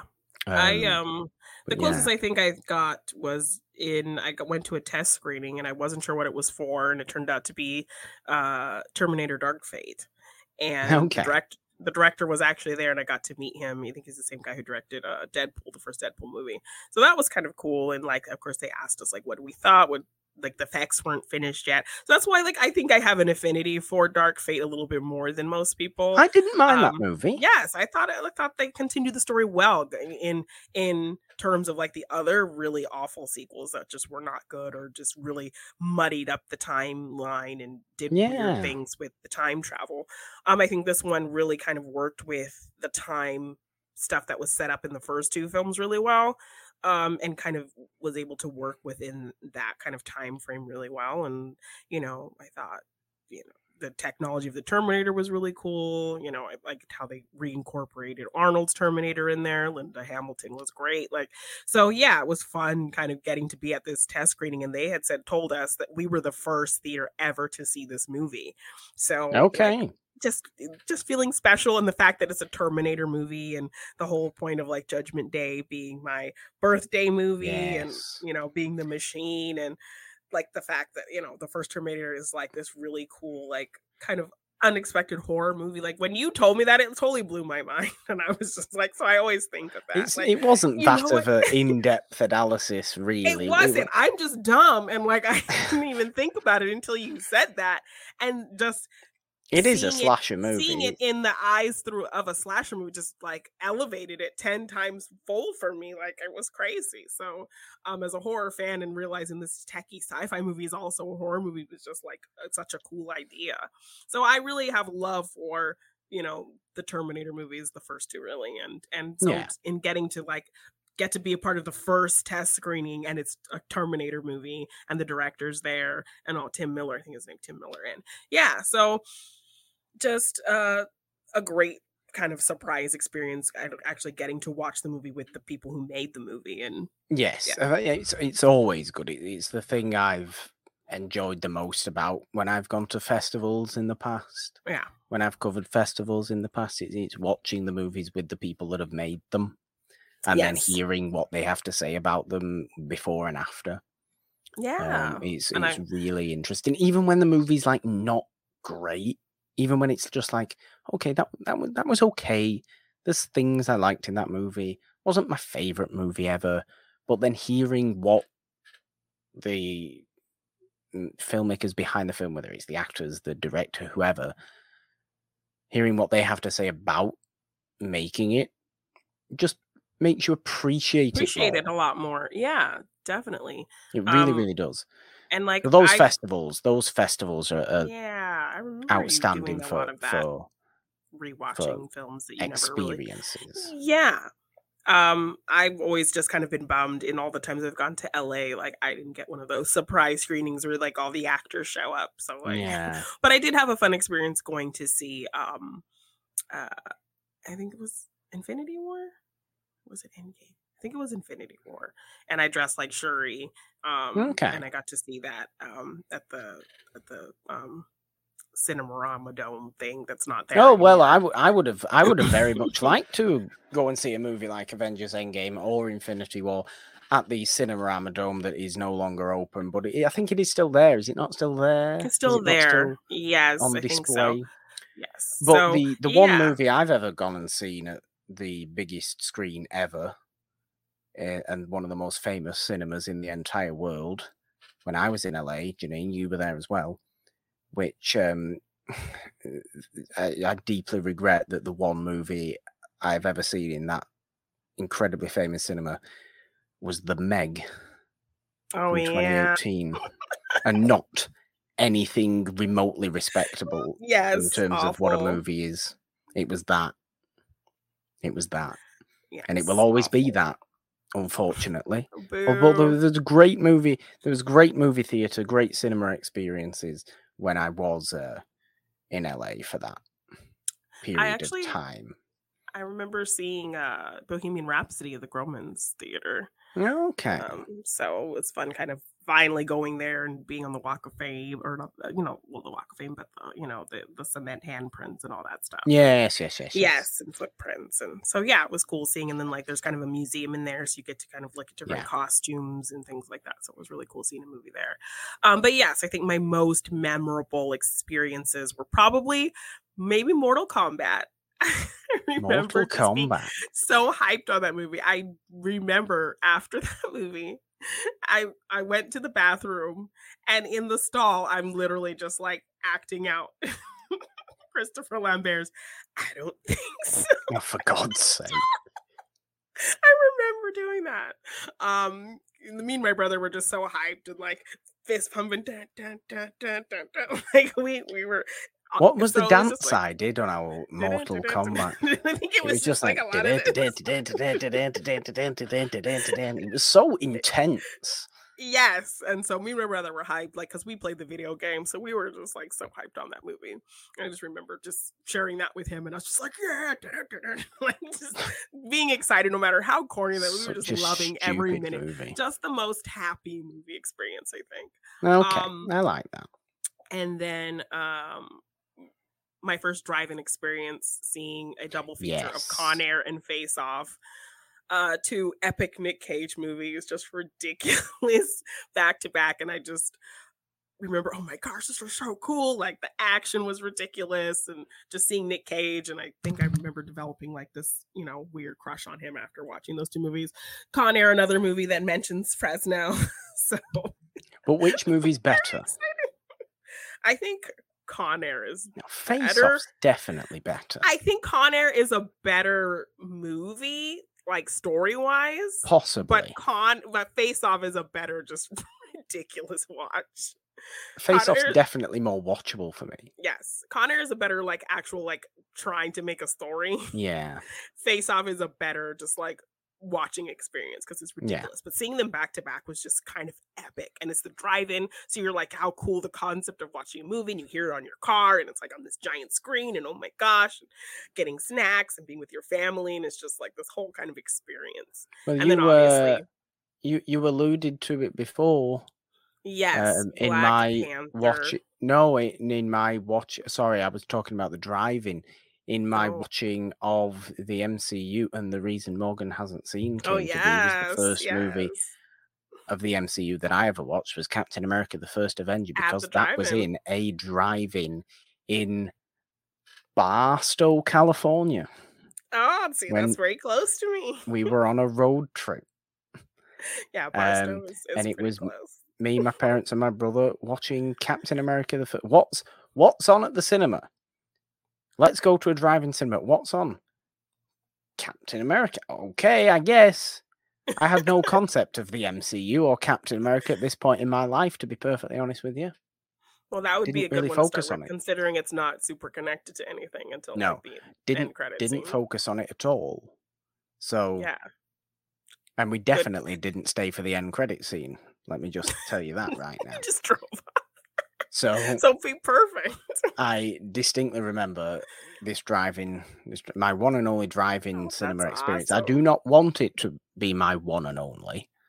I know they close in the drive-in here, so I know there's one. I think that Barstow one is still like the only one around, like close by. Or there's one in Madera, which is like 40 minutes away. So I would love to do a drive-in thing again. But yeah, ages. Captain America, the First Avenger. I also remember when I went watching. It was on the same actual family holiday that I was watching the First Avenger. But it was a few days before because we were doing this road trip from Vegas to LA, which is why we go through like places like Barstow. Yes. And I think we went through Palm Springs and other such places like that, Death Valley. But I remember watching on the Las Vegas Strip Deathly Hallows Part 2. Oh. So my one time watching the finale of Harry Potter in the cinema was actually in Vegas. So that's cool. So like you can have these like geographical memories of watching movies in different places. Like I think the only place I've watched a movie outside of my home was like in LA. I don't think I've ever watched a movie like in another country when you've been on holiday. Yes, or another state or something. Yeah, because it's like you could watch a movie anywhere. I'm gonna waste my vacation going because, like, I wanted to go watch a movie with you when I was there, and you were like, "No, that's stupid. No, there's other things to do. It's a waste of time." Which you were right, but it's like that's our thing. Yes, it is. And all we did was watch movies when you were here. So. It's true. It is true. I should have thrown that in your face. And there's there was a lot of wonderful experiences that I had watching movies when I was in LA. But another actually, and I'd forgotten about this as well. I really did tell a lie when I was talking about It's a Wonderful Life being the only older movie I've ever gone and seen, because I think a really enjoyable cinema experience for me was going to watch Rudy for the first time with Brandon Hanna. Yes. At the AMC Burbank it was at. That's where it was at. That I can picture. I know exactly what that place looks like and that little kind of shopping district around it. I know exactly where that is. But yeah, that was very enjoyable. That was a nice. Went to a baseball game the following day. It was a very enjoyable weekend. I remember when I was in LA, but yeah, I remember doing that. I remember doing that. That was fun. That's great. That was fun. So yeah, I think you did mention earlier, like probably my top movie theater experience was going to see Black Panther with my family, and like I said, my family, they're not huge movie watchers. Like that's just not something we do together as a family. I'm kind of like the one who like is obsessed with movies. So the fact that we all went together as a family when Black Panther was coming out, I was designing a bunch of different Black Panther designs. So my family actually bought a bunch of shirts of my different designs. So we all wore my shirts and went to the theater as a family and watched this movie and just celebrated it. And like even them who aren't like huge MCU people, like maybe my brother, because him and me have this whole thing growing up watching, the comic book animated shows and reading comic books together, and having this whole kind of superhero nerd bond, him and me. So he's kind of kept up with that. So him and me kind of were the only ones who maybe were aware of like the outer MCU. Everyone else was kind of like whatever. But the fact that like they're not MCU fans, they're not even huge movie fans, but that like they saw the importance of this movie and wanted to see it without even having the context of everything else. And them still even enjoying it without the context of really anything else besides the little important nuggets that I could give them, before and after watching the movie. So them loving the music and the costumes and the characters and just the story and just seeing all this Black excellence on screen and how they saw the importance of that, and us just seeing a movie together as a family, which is something, like I said, we never do. Was just so special, and them just all wearing my Black Panther designs, and it was just an event, and I've never really had that before. So even it was just kind of like taking my nephew to this first movie. It was like a couple of us in the family, so it was an event kind of thing again. So yeah, those are kind of the most memorable moments when you can make watching a movie an event like that, because I think that's kind of the purpose of the theater. So it is. It really is. That's why I'm going to go out and say Reanimator for me. Yeah, that's a super cool. Or Force Awakens, to be perfectly honest. Yeah, I mean, that movie made me kind of really intrigued by Star Wars and want to know more about the universe and go back and really delve into the other films. It's a shame what came after that. What came after it in a fandom sense. Yes. It's a shame what came after it in a fandom sense, because it was just very before crazy. Weeks leading to the release of Force Awakens was unbelievably exciting, and then watching it in just such an atmospheric, ram-packed screen. Yeah. Like a big screen in Manchester. It's just really cool. Just really just great. Going with my dad and my brother as well. It was wonderful. Yeah. It was wonderful, that. So bad ones though.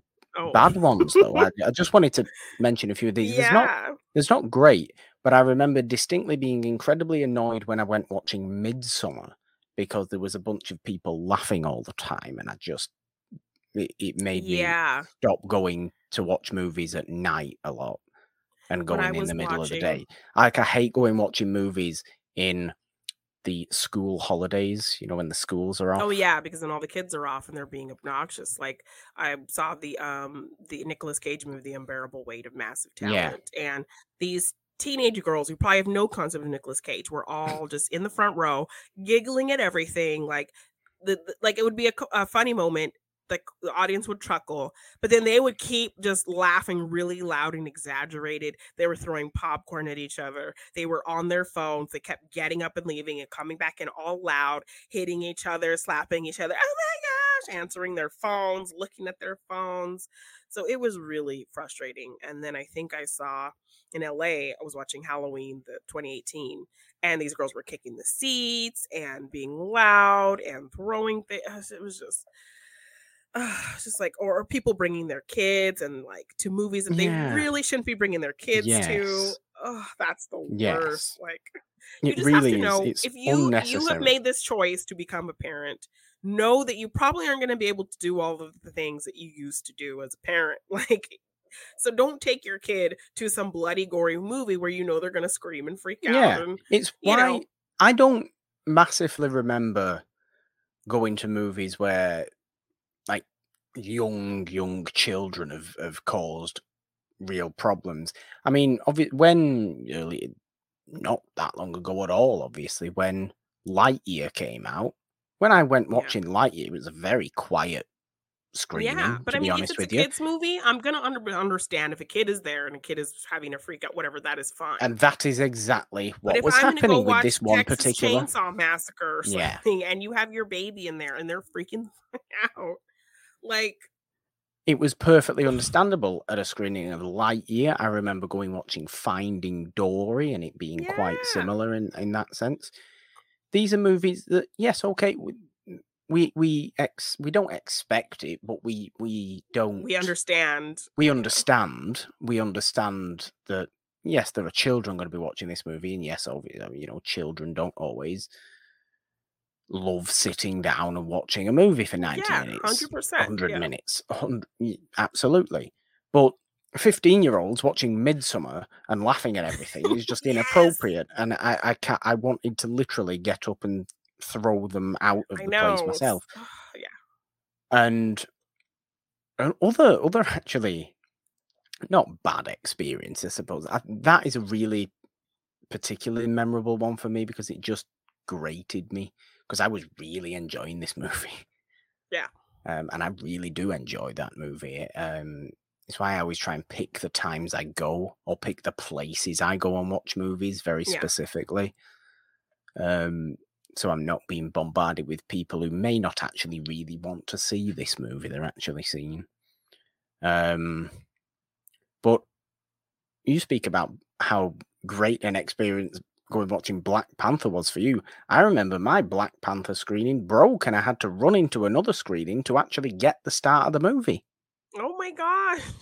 Like there was a dude came in, he was like, sorry, like at a pretty full screening of Black Panther in this one, where I was at. We can't get the screen to work. I was like, we were looking at our, phones and the time and things like that. We're saying, this was supposed to, the ads were supposed to come on 15 minutes ago. What's going on here? Yeah. Somebody comes in, the screen's not working. It is showing it's about to start in this other number screen. So as much of us as possible rammed into this screen, got any seat we could. So I remember watching Black Panther and in an incredibly packed screen, having missed nothing of the movie, but in a really bad seat. Oh, yeah, just not where you wanted to be. Not a great seat at all. When I had, obviously gone for a reason.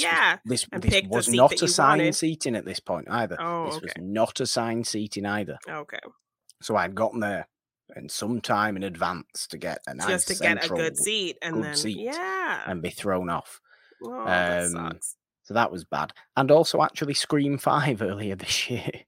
The movie kept freezing. How does this happen? The movie on the same scene it was so the movie was I forget exactly what scene it was. A scene in a kitchen. That's a lot of scenes in Scream 5, really, isn't it? But it was a scene in a kitchen. It wasn't overly long into the movie. It was before Dewey's death. I think it was actually before we even got Dewey again. I think. But it was playing, and then it just stopped playing. It was as though somebody had pressed pause. It was as though somebody had pressed pause, and then the screen went black, and everybody went, oh, and then somebody went out and goes and gets whoever. They come in and say, right, what we're going to do is we're going to try again. So they replayed the 30 seconds before, and it did the same thing. They did it again, and it did the same thing. Oh no! So I was like, oh, for God's sake! The woman comes back in. Okay, what we're going to do is we're going to just skip ahead 30 seconds in the movie. So you might miss 30 seconds of this movie. Oh no! So we did that. And the rest of the movie was absolutely fine, but we got a little free ticket thing. Okay. So it was okay. I actually got a lucky situation, I guess, if you want to say. I went to see Indiana Jones 4. Oh, good. Crystal Skull, right? And the movie ended up stopping and cutting out like halfway through the movie. And it took them at least 15, 20 minutes to get it back going. So yeah, I ended up not having to pay for that movie because that's good. They gave us all like we don't want tickets. to pay for that. Yeah, so yes, while I had to endure that movie, it messed up halfway through. So then we all got like either a refund or a free ticket. So I was like, okay. I also did want to actually mention before we start our fun and games, a cinema experience that wasn't actually anything to do with watching a movie. It was actually at the birthday party where I watched Mike Myers, The Cat in the Hat for the second time. Oh, one of the movies. I don't go to the movies twice for the same movie a great deal. I think I've only been a handful of times, and one of them will always be Mike Myers, The Cat in the Hat. Now, stupid. I do remember going watching the Scooby-Doo movie for one of my own birthdays. Yes, though. I remember you mentioning that. But yes, this cinema experience that wasn't actually watching a movie was at this birthday party. The Cat in the Hat one. You had a tour of the cinema, all around the back, the back of the back cinema, the projection rooms, the storage rooms. It's all a bit weird, right? But this doesn't happen anymore. You can't just do this, can you? You can't just go to the cinema and say, I want to have my birthday party at the cinema and go on a tour. They'd laugh in your face. Well, the tour is like the birthday party is just a room. You book a little room and you can have your little birthday party there at the theater and then go see a movie. Or you can actually go through the trouble of booking a cinema, and they'll play. Yeah. They'll have a list of movies that they can play for you, and you can book out a theater to do. No, but this was a weird tour situation, and I just really remember this tour because I must have been really interested in this tour. But I remember at the end of the tour, we were saying, right now we're going to go into the basement. Going into the basement. People, for one, places don't have basements in Britain. Really, we're going to go into the basement now, where we've actually been lying to you about how the movies get put on the screens. What?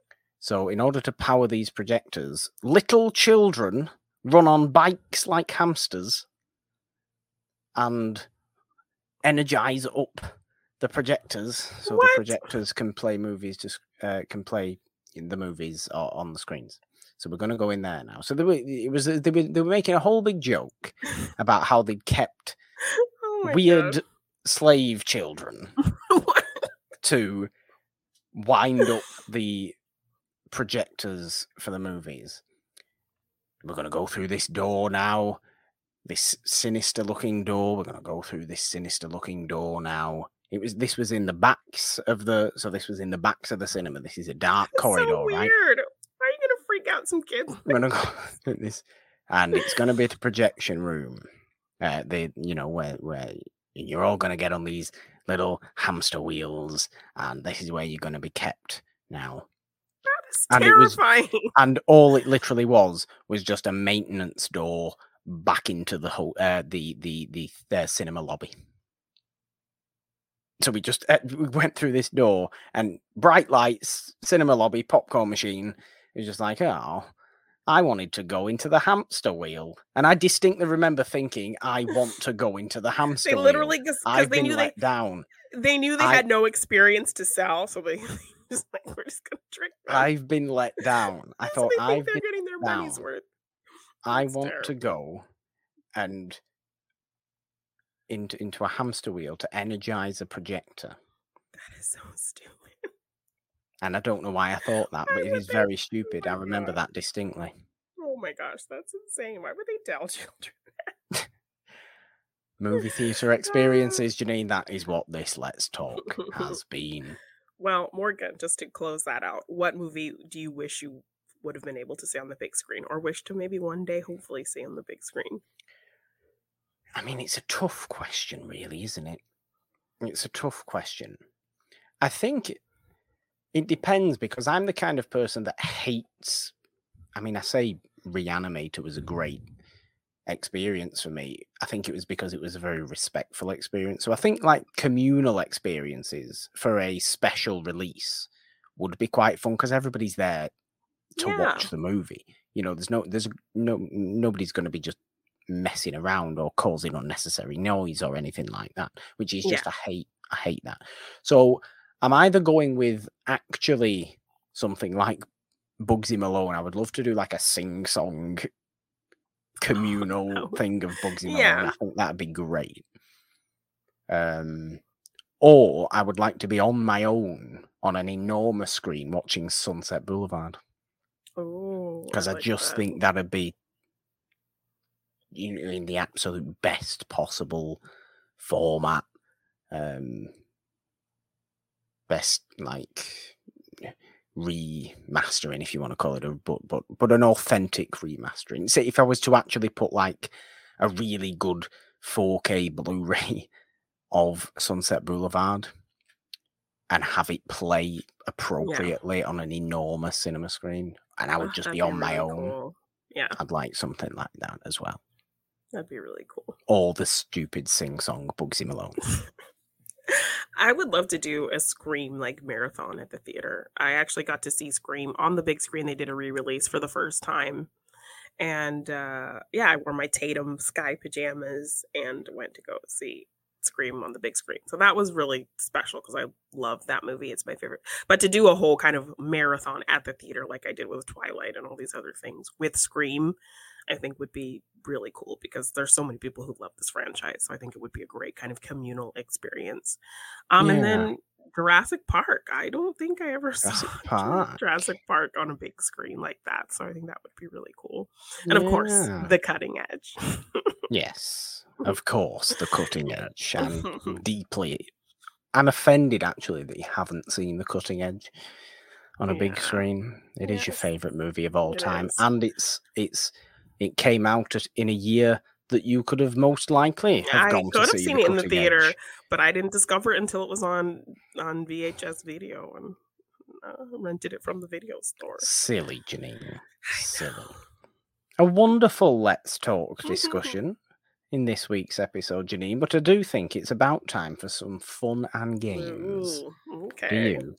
I think we have an interesting fun and games this week. It might not be the longest fun and games we've ever done, but I think it's very, very interesting fun and games. Yes. This week. Because, Janine, well, what are we going to do? We are going to ask each other what the number one movie of a certain year was at the box office. So we have to guess. And, this is going by US domestic because Janine is offensive to the rest of the world.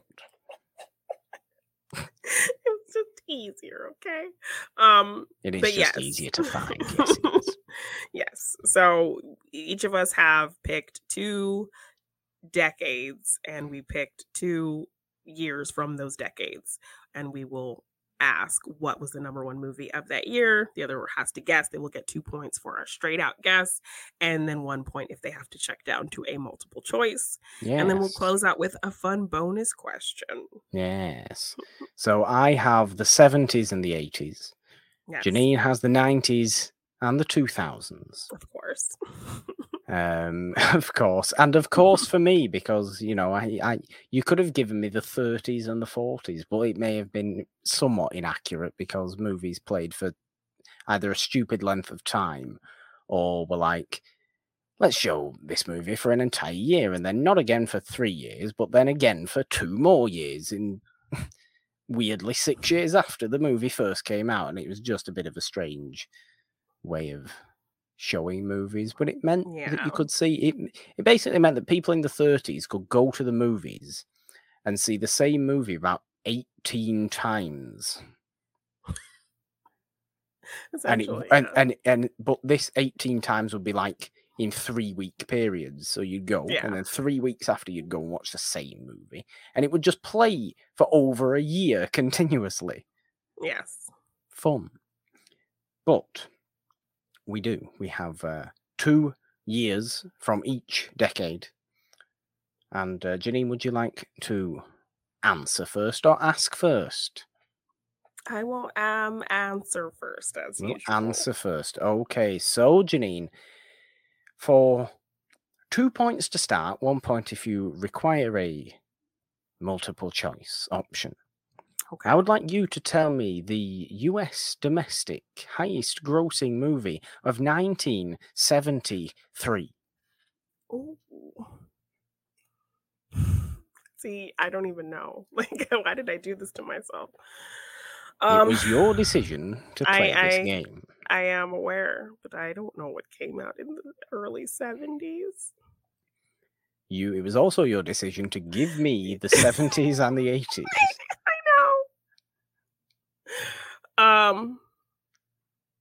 Multiple choice, please. Multiple choice. Multiple choice. The multiple choice options are Live and Let Die, The Sting, The Exorcist, or American Graffiti. Ooh. I'm going to go with The Exorcist. It is The Exorcist. How on earth did The Exorcist become the number one movie? I don't know. Who was taking their children to watch to go The see Exorcist? That movie to get those numbers up? The Exorcist is indeed, for 1 point for Janine, Yay. the highest grossing US domestic movie of 1973. So you'll do better at this because you were good at release dates. Morgan, what was the highest grossing movie of 1995? 1995 in US domestic. It might be that. It might be that. I mean, that's going to be a big one, isn't it? Really. 95, or it might be that, actually. Ooh. I'm going to go multiple choice because I think it's always safer, unless you absolutely know it. Okay. Is it A, Batman Forever, B, Apollo 13, C, Toy Story, or D, Pocahontas? Well, I'm going to go with the one of the two that I was thinking it was. One of them isn't on your multiple choice, but one of them was Toy Story. That is incorrect. Oh, what is it? My favorite movie in the 6th grade, Batman Forever. No, it wasn't Batman Forever. Yes. I was thinking it might be like Braveheart or something like that as well. Batman Forever, really? Okay. Mm-hmm. Fair play, Batman Forever, for being the number one movie, beating out Toy Story. Mm-hmm. How's it done that? How has it done that? Oh, well, Janine, let's go into the 80s, shall we? Okay. So I would like you to tell me the highest grossing US domestic movie of 1987. Like, again, I don't know what came that year, so I'm just going to go to multiple choice. Your multiple choice are 3 Men and a Baby. Ooh. Beverly Hills Cop 2. Fatal Attraction, and Lethal Weapon. Ooh. Can you run through those again, please? I can run through those again. They were 3 Men and a Baby, Fatal Attraction, Beverly Hills Cop 2, and Lethal Weapon. Ooh. It's got to be between the two action ones.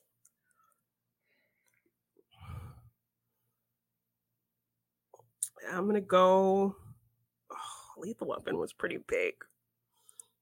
But I don't know, that was like Eddie Murphy getting into his like peak highest powers. And it was a sequel. Ugh. I'm going to go with Lethal Weapon. It was Beverly Hills Cop 2. Damn it! You messed me up with your I did. Now. I hate you. That's called tactics, Janine. You're the worst. I might be the worst. Should have gone with my gut. Well. Bet on black. Always. Well, yeah, okay. Well, Danny Glover's in Lethal Weapon. Danny Glover's black too. Not just Eddie Murphy. Fair point. Yes, but he was the single lead. He was not a He was the single lead. Yes, Eddie Murphy. Yes. Okay. What was the highest grossing movie in the year 2000? 2000 itself. Oh, it could be. It could be, but it might not be, because what else came in 2000? Give me the multiple. Is it A, The Perfect Storm, B, The Gladiator, C, How the Grinch Stole Christmas, or D, Mission Impossible? Mission Impossible was 2000. I thought Mission Impossible was before 2000. Is that not Mission Impossible 2? I'm sure Mission Impossible was 96. But again, I thought it might be one of your options there, but then I'd be really confused if it was one of them. Sorry, it was Mission Impossible 2. Mission Impossible 2. Yes. Mission Impossible 2. Which makes me now question whether it is actually Mission Impossible 2 or not. But I am going to go with what I said at the start, which was a gut feeling, which was Gladiator. That is incorrect. Was it Mission Impossible actually 2? How the Grinch Stole Motherfucking Christmas. Wow. I'm not surprised because it's a family movie. Yeah, so he rolled in that extra. I'd have been really confused if it had been The Perfect Storm. I just wanted to say that. Yes. Well, Janine, I would like you to tell me the highest grossing US domestic movie of 1971. Please. Multiple choice, please. Multiple choice. Fiddler on the Roof, Billy Jack, Summer of 42, or Diamonds Are Forever. What?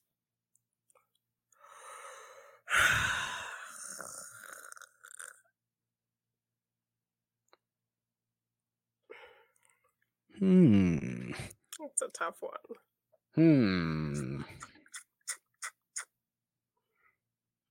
I think it is a tough one, actually. Diamonds Are Forever. Janine, the correct answer is Billy Jack, which is a movie I've never even heard of. Yeah. And I was entirely expecting it to be Fiddler on the Roof, to be perfectly honest with you, but it isn't. Fiddler on the Roof, I think, is number 2. But Fiddler on the Roof is also really long. So Billy Jack's a Western. I found that out. Okay. So, yeah. I've never even heard of that. Is that a bad thing? Probably. But I've never heard of that movie. And it was the highest grossing US domestic movie of 1971. Janine. Okay. You are on 1 point. I am on 0 points. Okay. It's a low-scoring game. It's a defensive game today. It is. What was the highest grossing movie of 1992?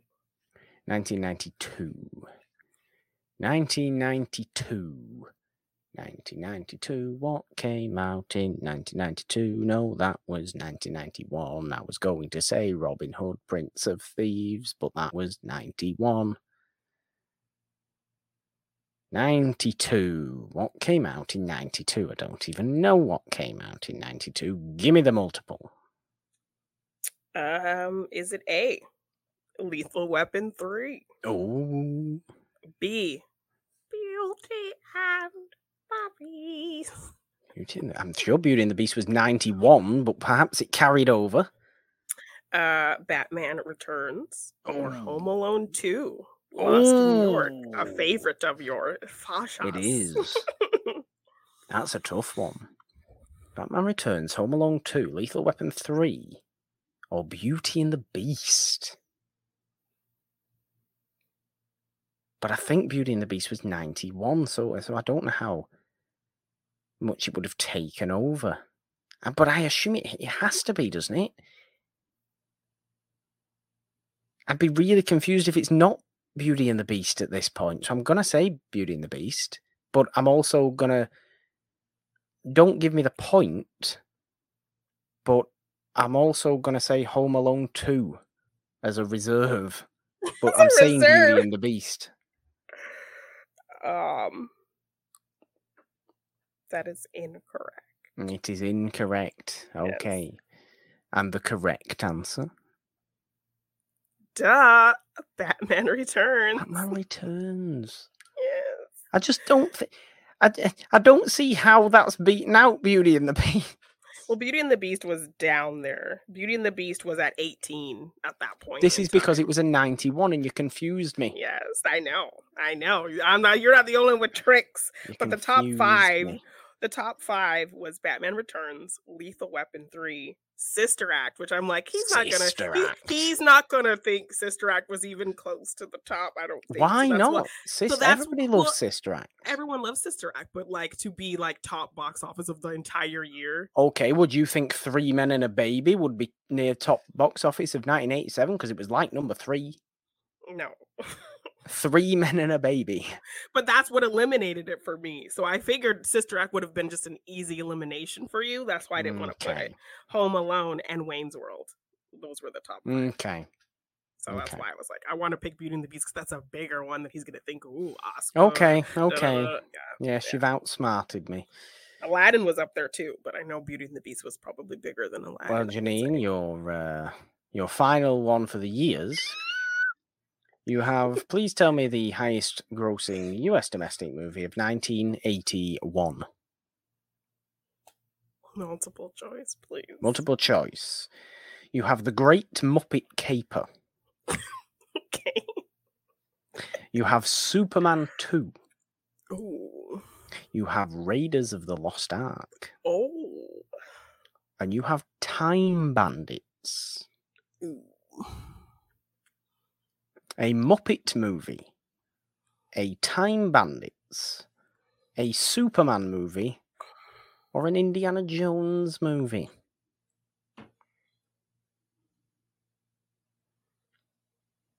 And what, pray tell, was the highest grossing US domestic movie of 1981? I'm going to say Raiders. It was Raiders of the Lost Ark. It was. Yes, it was. I thought I might trick you out with Superman 2. Yes, definitely. But it was Raiders of the Lost Ark. Janine is 2 points. 2 points for Janine. No points for Morgan. But I have one last stab. Okay, Morgan, what was the number 1 movie of 2003? 2003. 2003, no, that was 2004. That was 2004. That was 2002. That was 2003. That was 2004. Oh, there was nothing. If I go multiple choice, I might still be able to tie with the bonus. I'm not going to get the bonus. I have to go for it, don't I? I have to go for it. No otherwise multiple I'm choice in the bonus, which we will share what that Ang Lee's Hulk. Oh, you're just going for it? Yeah. That is incorrect. I had to go for it. Otherwise, I'd have lost. Do you want to hear the multiple choice and see if you would have gotten it? Yes. I will not take the point. Pirates of the Caribbean, Curse of the Black Pearl. I forgot about Matrix Reloaded. Finding Nemo. Oh, Lord of the Rings, Return of the King. God, I forgot about all of those movies. I was thinking of superhero movies and I forgot about them all. It's probably Pirates, isn't it? This one was like all of those you really could have thought, but all of those were in the top 5. But the number 1 was Finding Nemo. Really? Wow, okay. Yes, height of Pixar's Fair powers. enough. Fair enough. I'm not good with box office. I'm sorry. I'm sorry. We do have bonus questions, though. Yes. And our bonus question, well, Janine, I would like you to tell me what the highest grossing movie in the US was on my day of birth. There's so many movies that came out in 1997, and I don't know like their release date. So I don't know if they came out in April or not. So we're not talking like the biggest movie of that year, 1997. No. We're talking about the movie that was number 1 at the box office the day Morgan was born in April. Yes. So I don't want to know what came out. Like, I think Men in Black was 1997. I think Batman and Robin was 1997. Robin was 1997. Yes. Jurassic World. Or Jurassic Park. World? The Lost World was 1997. Was it? Yes. I'm just going to go with Batman and Robin. A wise choice given your Batman Forever and Batman Returns history on this Topping, quiz. yes. But the number one movie in the US on my birthday was apparently Volcano. Oh, okay. Was that the one with Anne Heche in it? Was it? I don't know. I've never seen it. I think Anne Heche was in that. Oh, well. A circle of... It was one of those twin movies. Dante's Peak and Volcano. Yeah. And this was the Tommy Lee Jones one. I see. Okay, I searched volcano and actual volcanoes. Oh, that's a silly thing to do, Janine. I mean... Yes, it was Anne Heche. So okay, full circle. Well, full circle. Yes. I like that then. Aww. I like that. Well, Janine, you have something to ask me. Okay, Morgan, what was the number one movie in theaters on August 29th, 1984? It was a Wednesday. It was a Wednesday. It was a Wednesday when I was born as well, actually. Really? It was. Now, 1984, many movies in 1984. One very obvious one that you could go for, but probably isn't that. Summer as well. Then a bit later, summer movies in 1984. You're arguably thinking about that, but you're not thinking about that because it didn't come out until 3 years after 1984. Why was I thinking about that movie? I don't know. Could be anything. Could be anything, really. The obvious one's Ghostbusters, to just go with Ghostbusters, because it's just you. And it just makes most sense. For you to be so excited, for you to be this dancingly excited about the song in my head. Movie. Squeedle, squeedle, squeedle, squeedle. Okay. And now I've forgotten what other movies came out in 1984. Amadeus, but that was probably a... later on in the year movie. Big summer movies of 1984. I'm not overly sure on when was Superman 3. That must have been around 1984.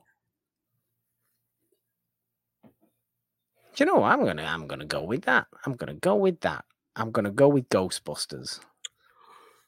Unfortunately, it was a week shy of Ghostbusters. It was the number one movie of 1984. It was the number one movie all the way up until the weekend of my birthday. And then it was taken over by, because I think it came out since July, Ghostbusters. Okay. So it was holding the spot until this movie called Tightrope with Clint Eastwood came out. Because I'm aware of the movie Tightrope starring Clint Eastwood, aren't I, Janine? Yes, which I actually kind of want to watch because I went on this really fun run of the Dirty Harry movies for the first time a couple months back, and I really enjoyed them. So, Tightrope, Clint Eastwood crime thriller was the number one movie in theaters the day I was born. Phenomenal. Yes. Outstanding. You've won Fun and Games again. What a surprise. So annoyingly clever, aren't you, Janine? So yes, I'm very sad. I was this close to having Ghostbusters be the number one movie in theaters the day I was born, but you were. I was this close also to having Ray Parker Jr.'s "Who You Gonna Call" be the number one song on the charts, but it was actually "What's Love Got to Do with It," which is another great song. I'm not going to tell you what was the number one song on my birthday because you can't listen to it anymore. Oh, you can go and Google it. You know when my birthday is. It's the 23rd of April, 97. Just go and Google it. The one song on the Space Jam soundtrack nobody listens to anymore. Just say that. Accurate. Anyway, the end of another glorious episode of Monday Madness, Janine. We've had fun, we always do. But it is not the only show we have on this YouTube channel or on this podcast feed, is it? It is not. Of course, you can find this show on our YouTube channel where we do all kinds of fun stuff. We do watch-alongs, fun discussions of TV and movies. We do fun little videos over there, so please also check us out on the It's a Wonderful Podcast YouTube channel. Like, share, subscribe, do all of the things. And on the podcast feed, you can find other shows like our Wednesday show Morgan Hasn't Seen, we talked about on this episode, where Morgan hasn't seen things, I force him to watch them. So we are doing some fun teen thrillers right now to celebrate the awesome 90s and early 2000s of my generation of films. So please check that out every Wednesday on the It's a Wonderful Podcast feed. And of course, every Friday we have our main show, It's a Wonderful Podcast, where we give love to those classic movies. So please check us out there every Monday, Wednesday, and Friday. Yes, subscribe, ding your notification bells on this YouTube channel for this show in full glory video every single week, for the watch-alongs, the live discussions, the other fun videos we have here as well. Check them all out, share them around, have fun with it. It's great. And of course, as Janine said, Monday, Wednesday, and Friday we have you covered over on the It's a Wonderful Podcast feed. You can find us on Anchor, Apple Podcasts, Spotify, Stitcher, Google Podcasts, Castbox, Amazon Music, and everywhere else as well, across the bottom of the screen throughout the entire episode. If you are watching this, we have had links to the Patreon if you would like to support us in that way, our donation link if you would like to support us in that way, and also, of course, our social medias, which on Twitter you can find the show at It's a Wonderful One. Find me on Twitter at the Purple Don with a 3 instead of the E in the, because Janine, 3 is the magic number. On Instagram at just the Purple Don. All your glorious stuff is where? You can find me at Janine Devine _ on Twitter, Janine Devine on Instagram and TikTok. If you want to get any merch for any of our shows, you can find that at our Teespring shop. We have some fun designs over there, everything for all of our shows, including some fun Stranger Things designs. So check that out at our Teespring shop, link in the description. And if you want to purchase any of my art in print form, you can find that at my Big Cartel shop, g9design.bigcartel.com. Yes, there we go. Janine, a countdown. Like a movie theatre, please. If that's even a thing. What? People do countdowns in movie theatres. You know, those clicky little circle things. 10, 9. Just do an impression but nobody of that. Says anything. It's okay. It's just beep, beep. No, don't do beep. Don't do beep. Well, that's what it is. Kind of is, yeah. Yeah. Kind of is, I suppose. Beep. Beep. Bye.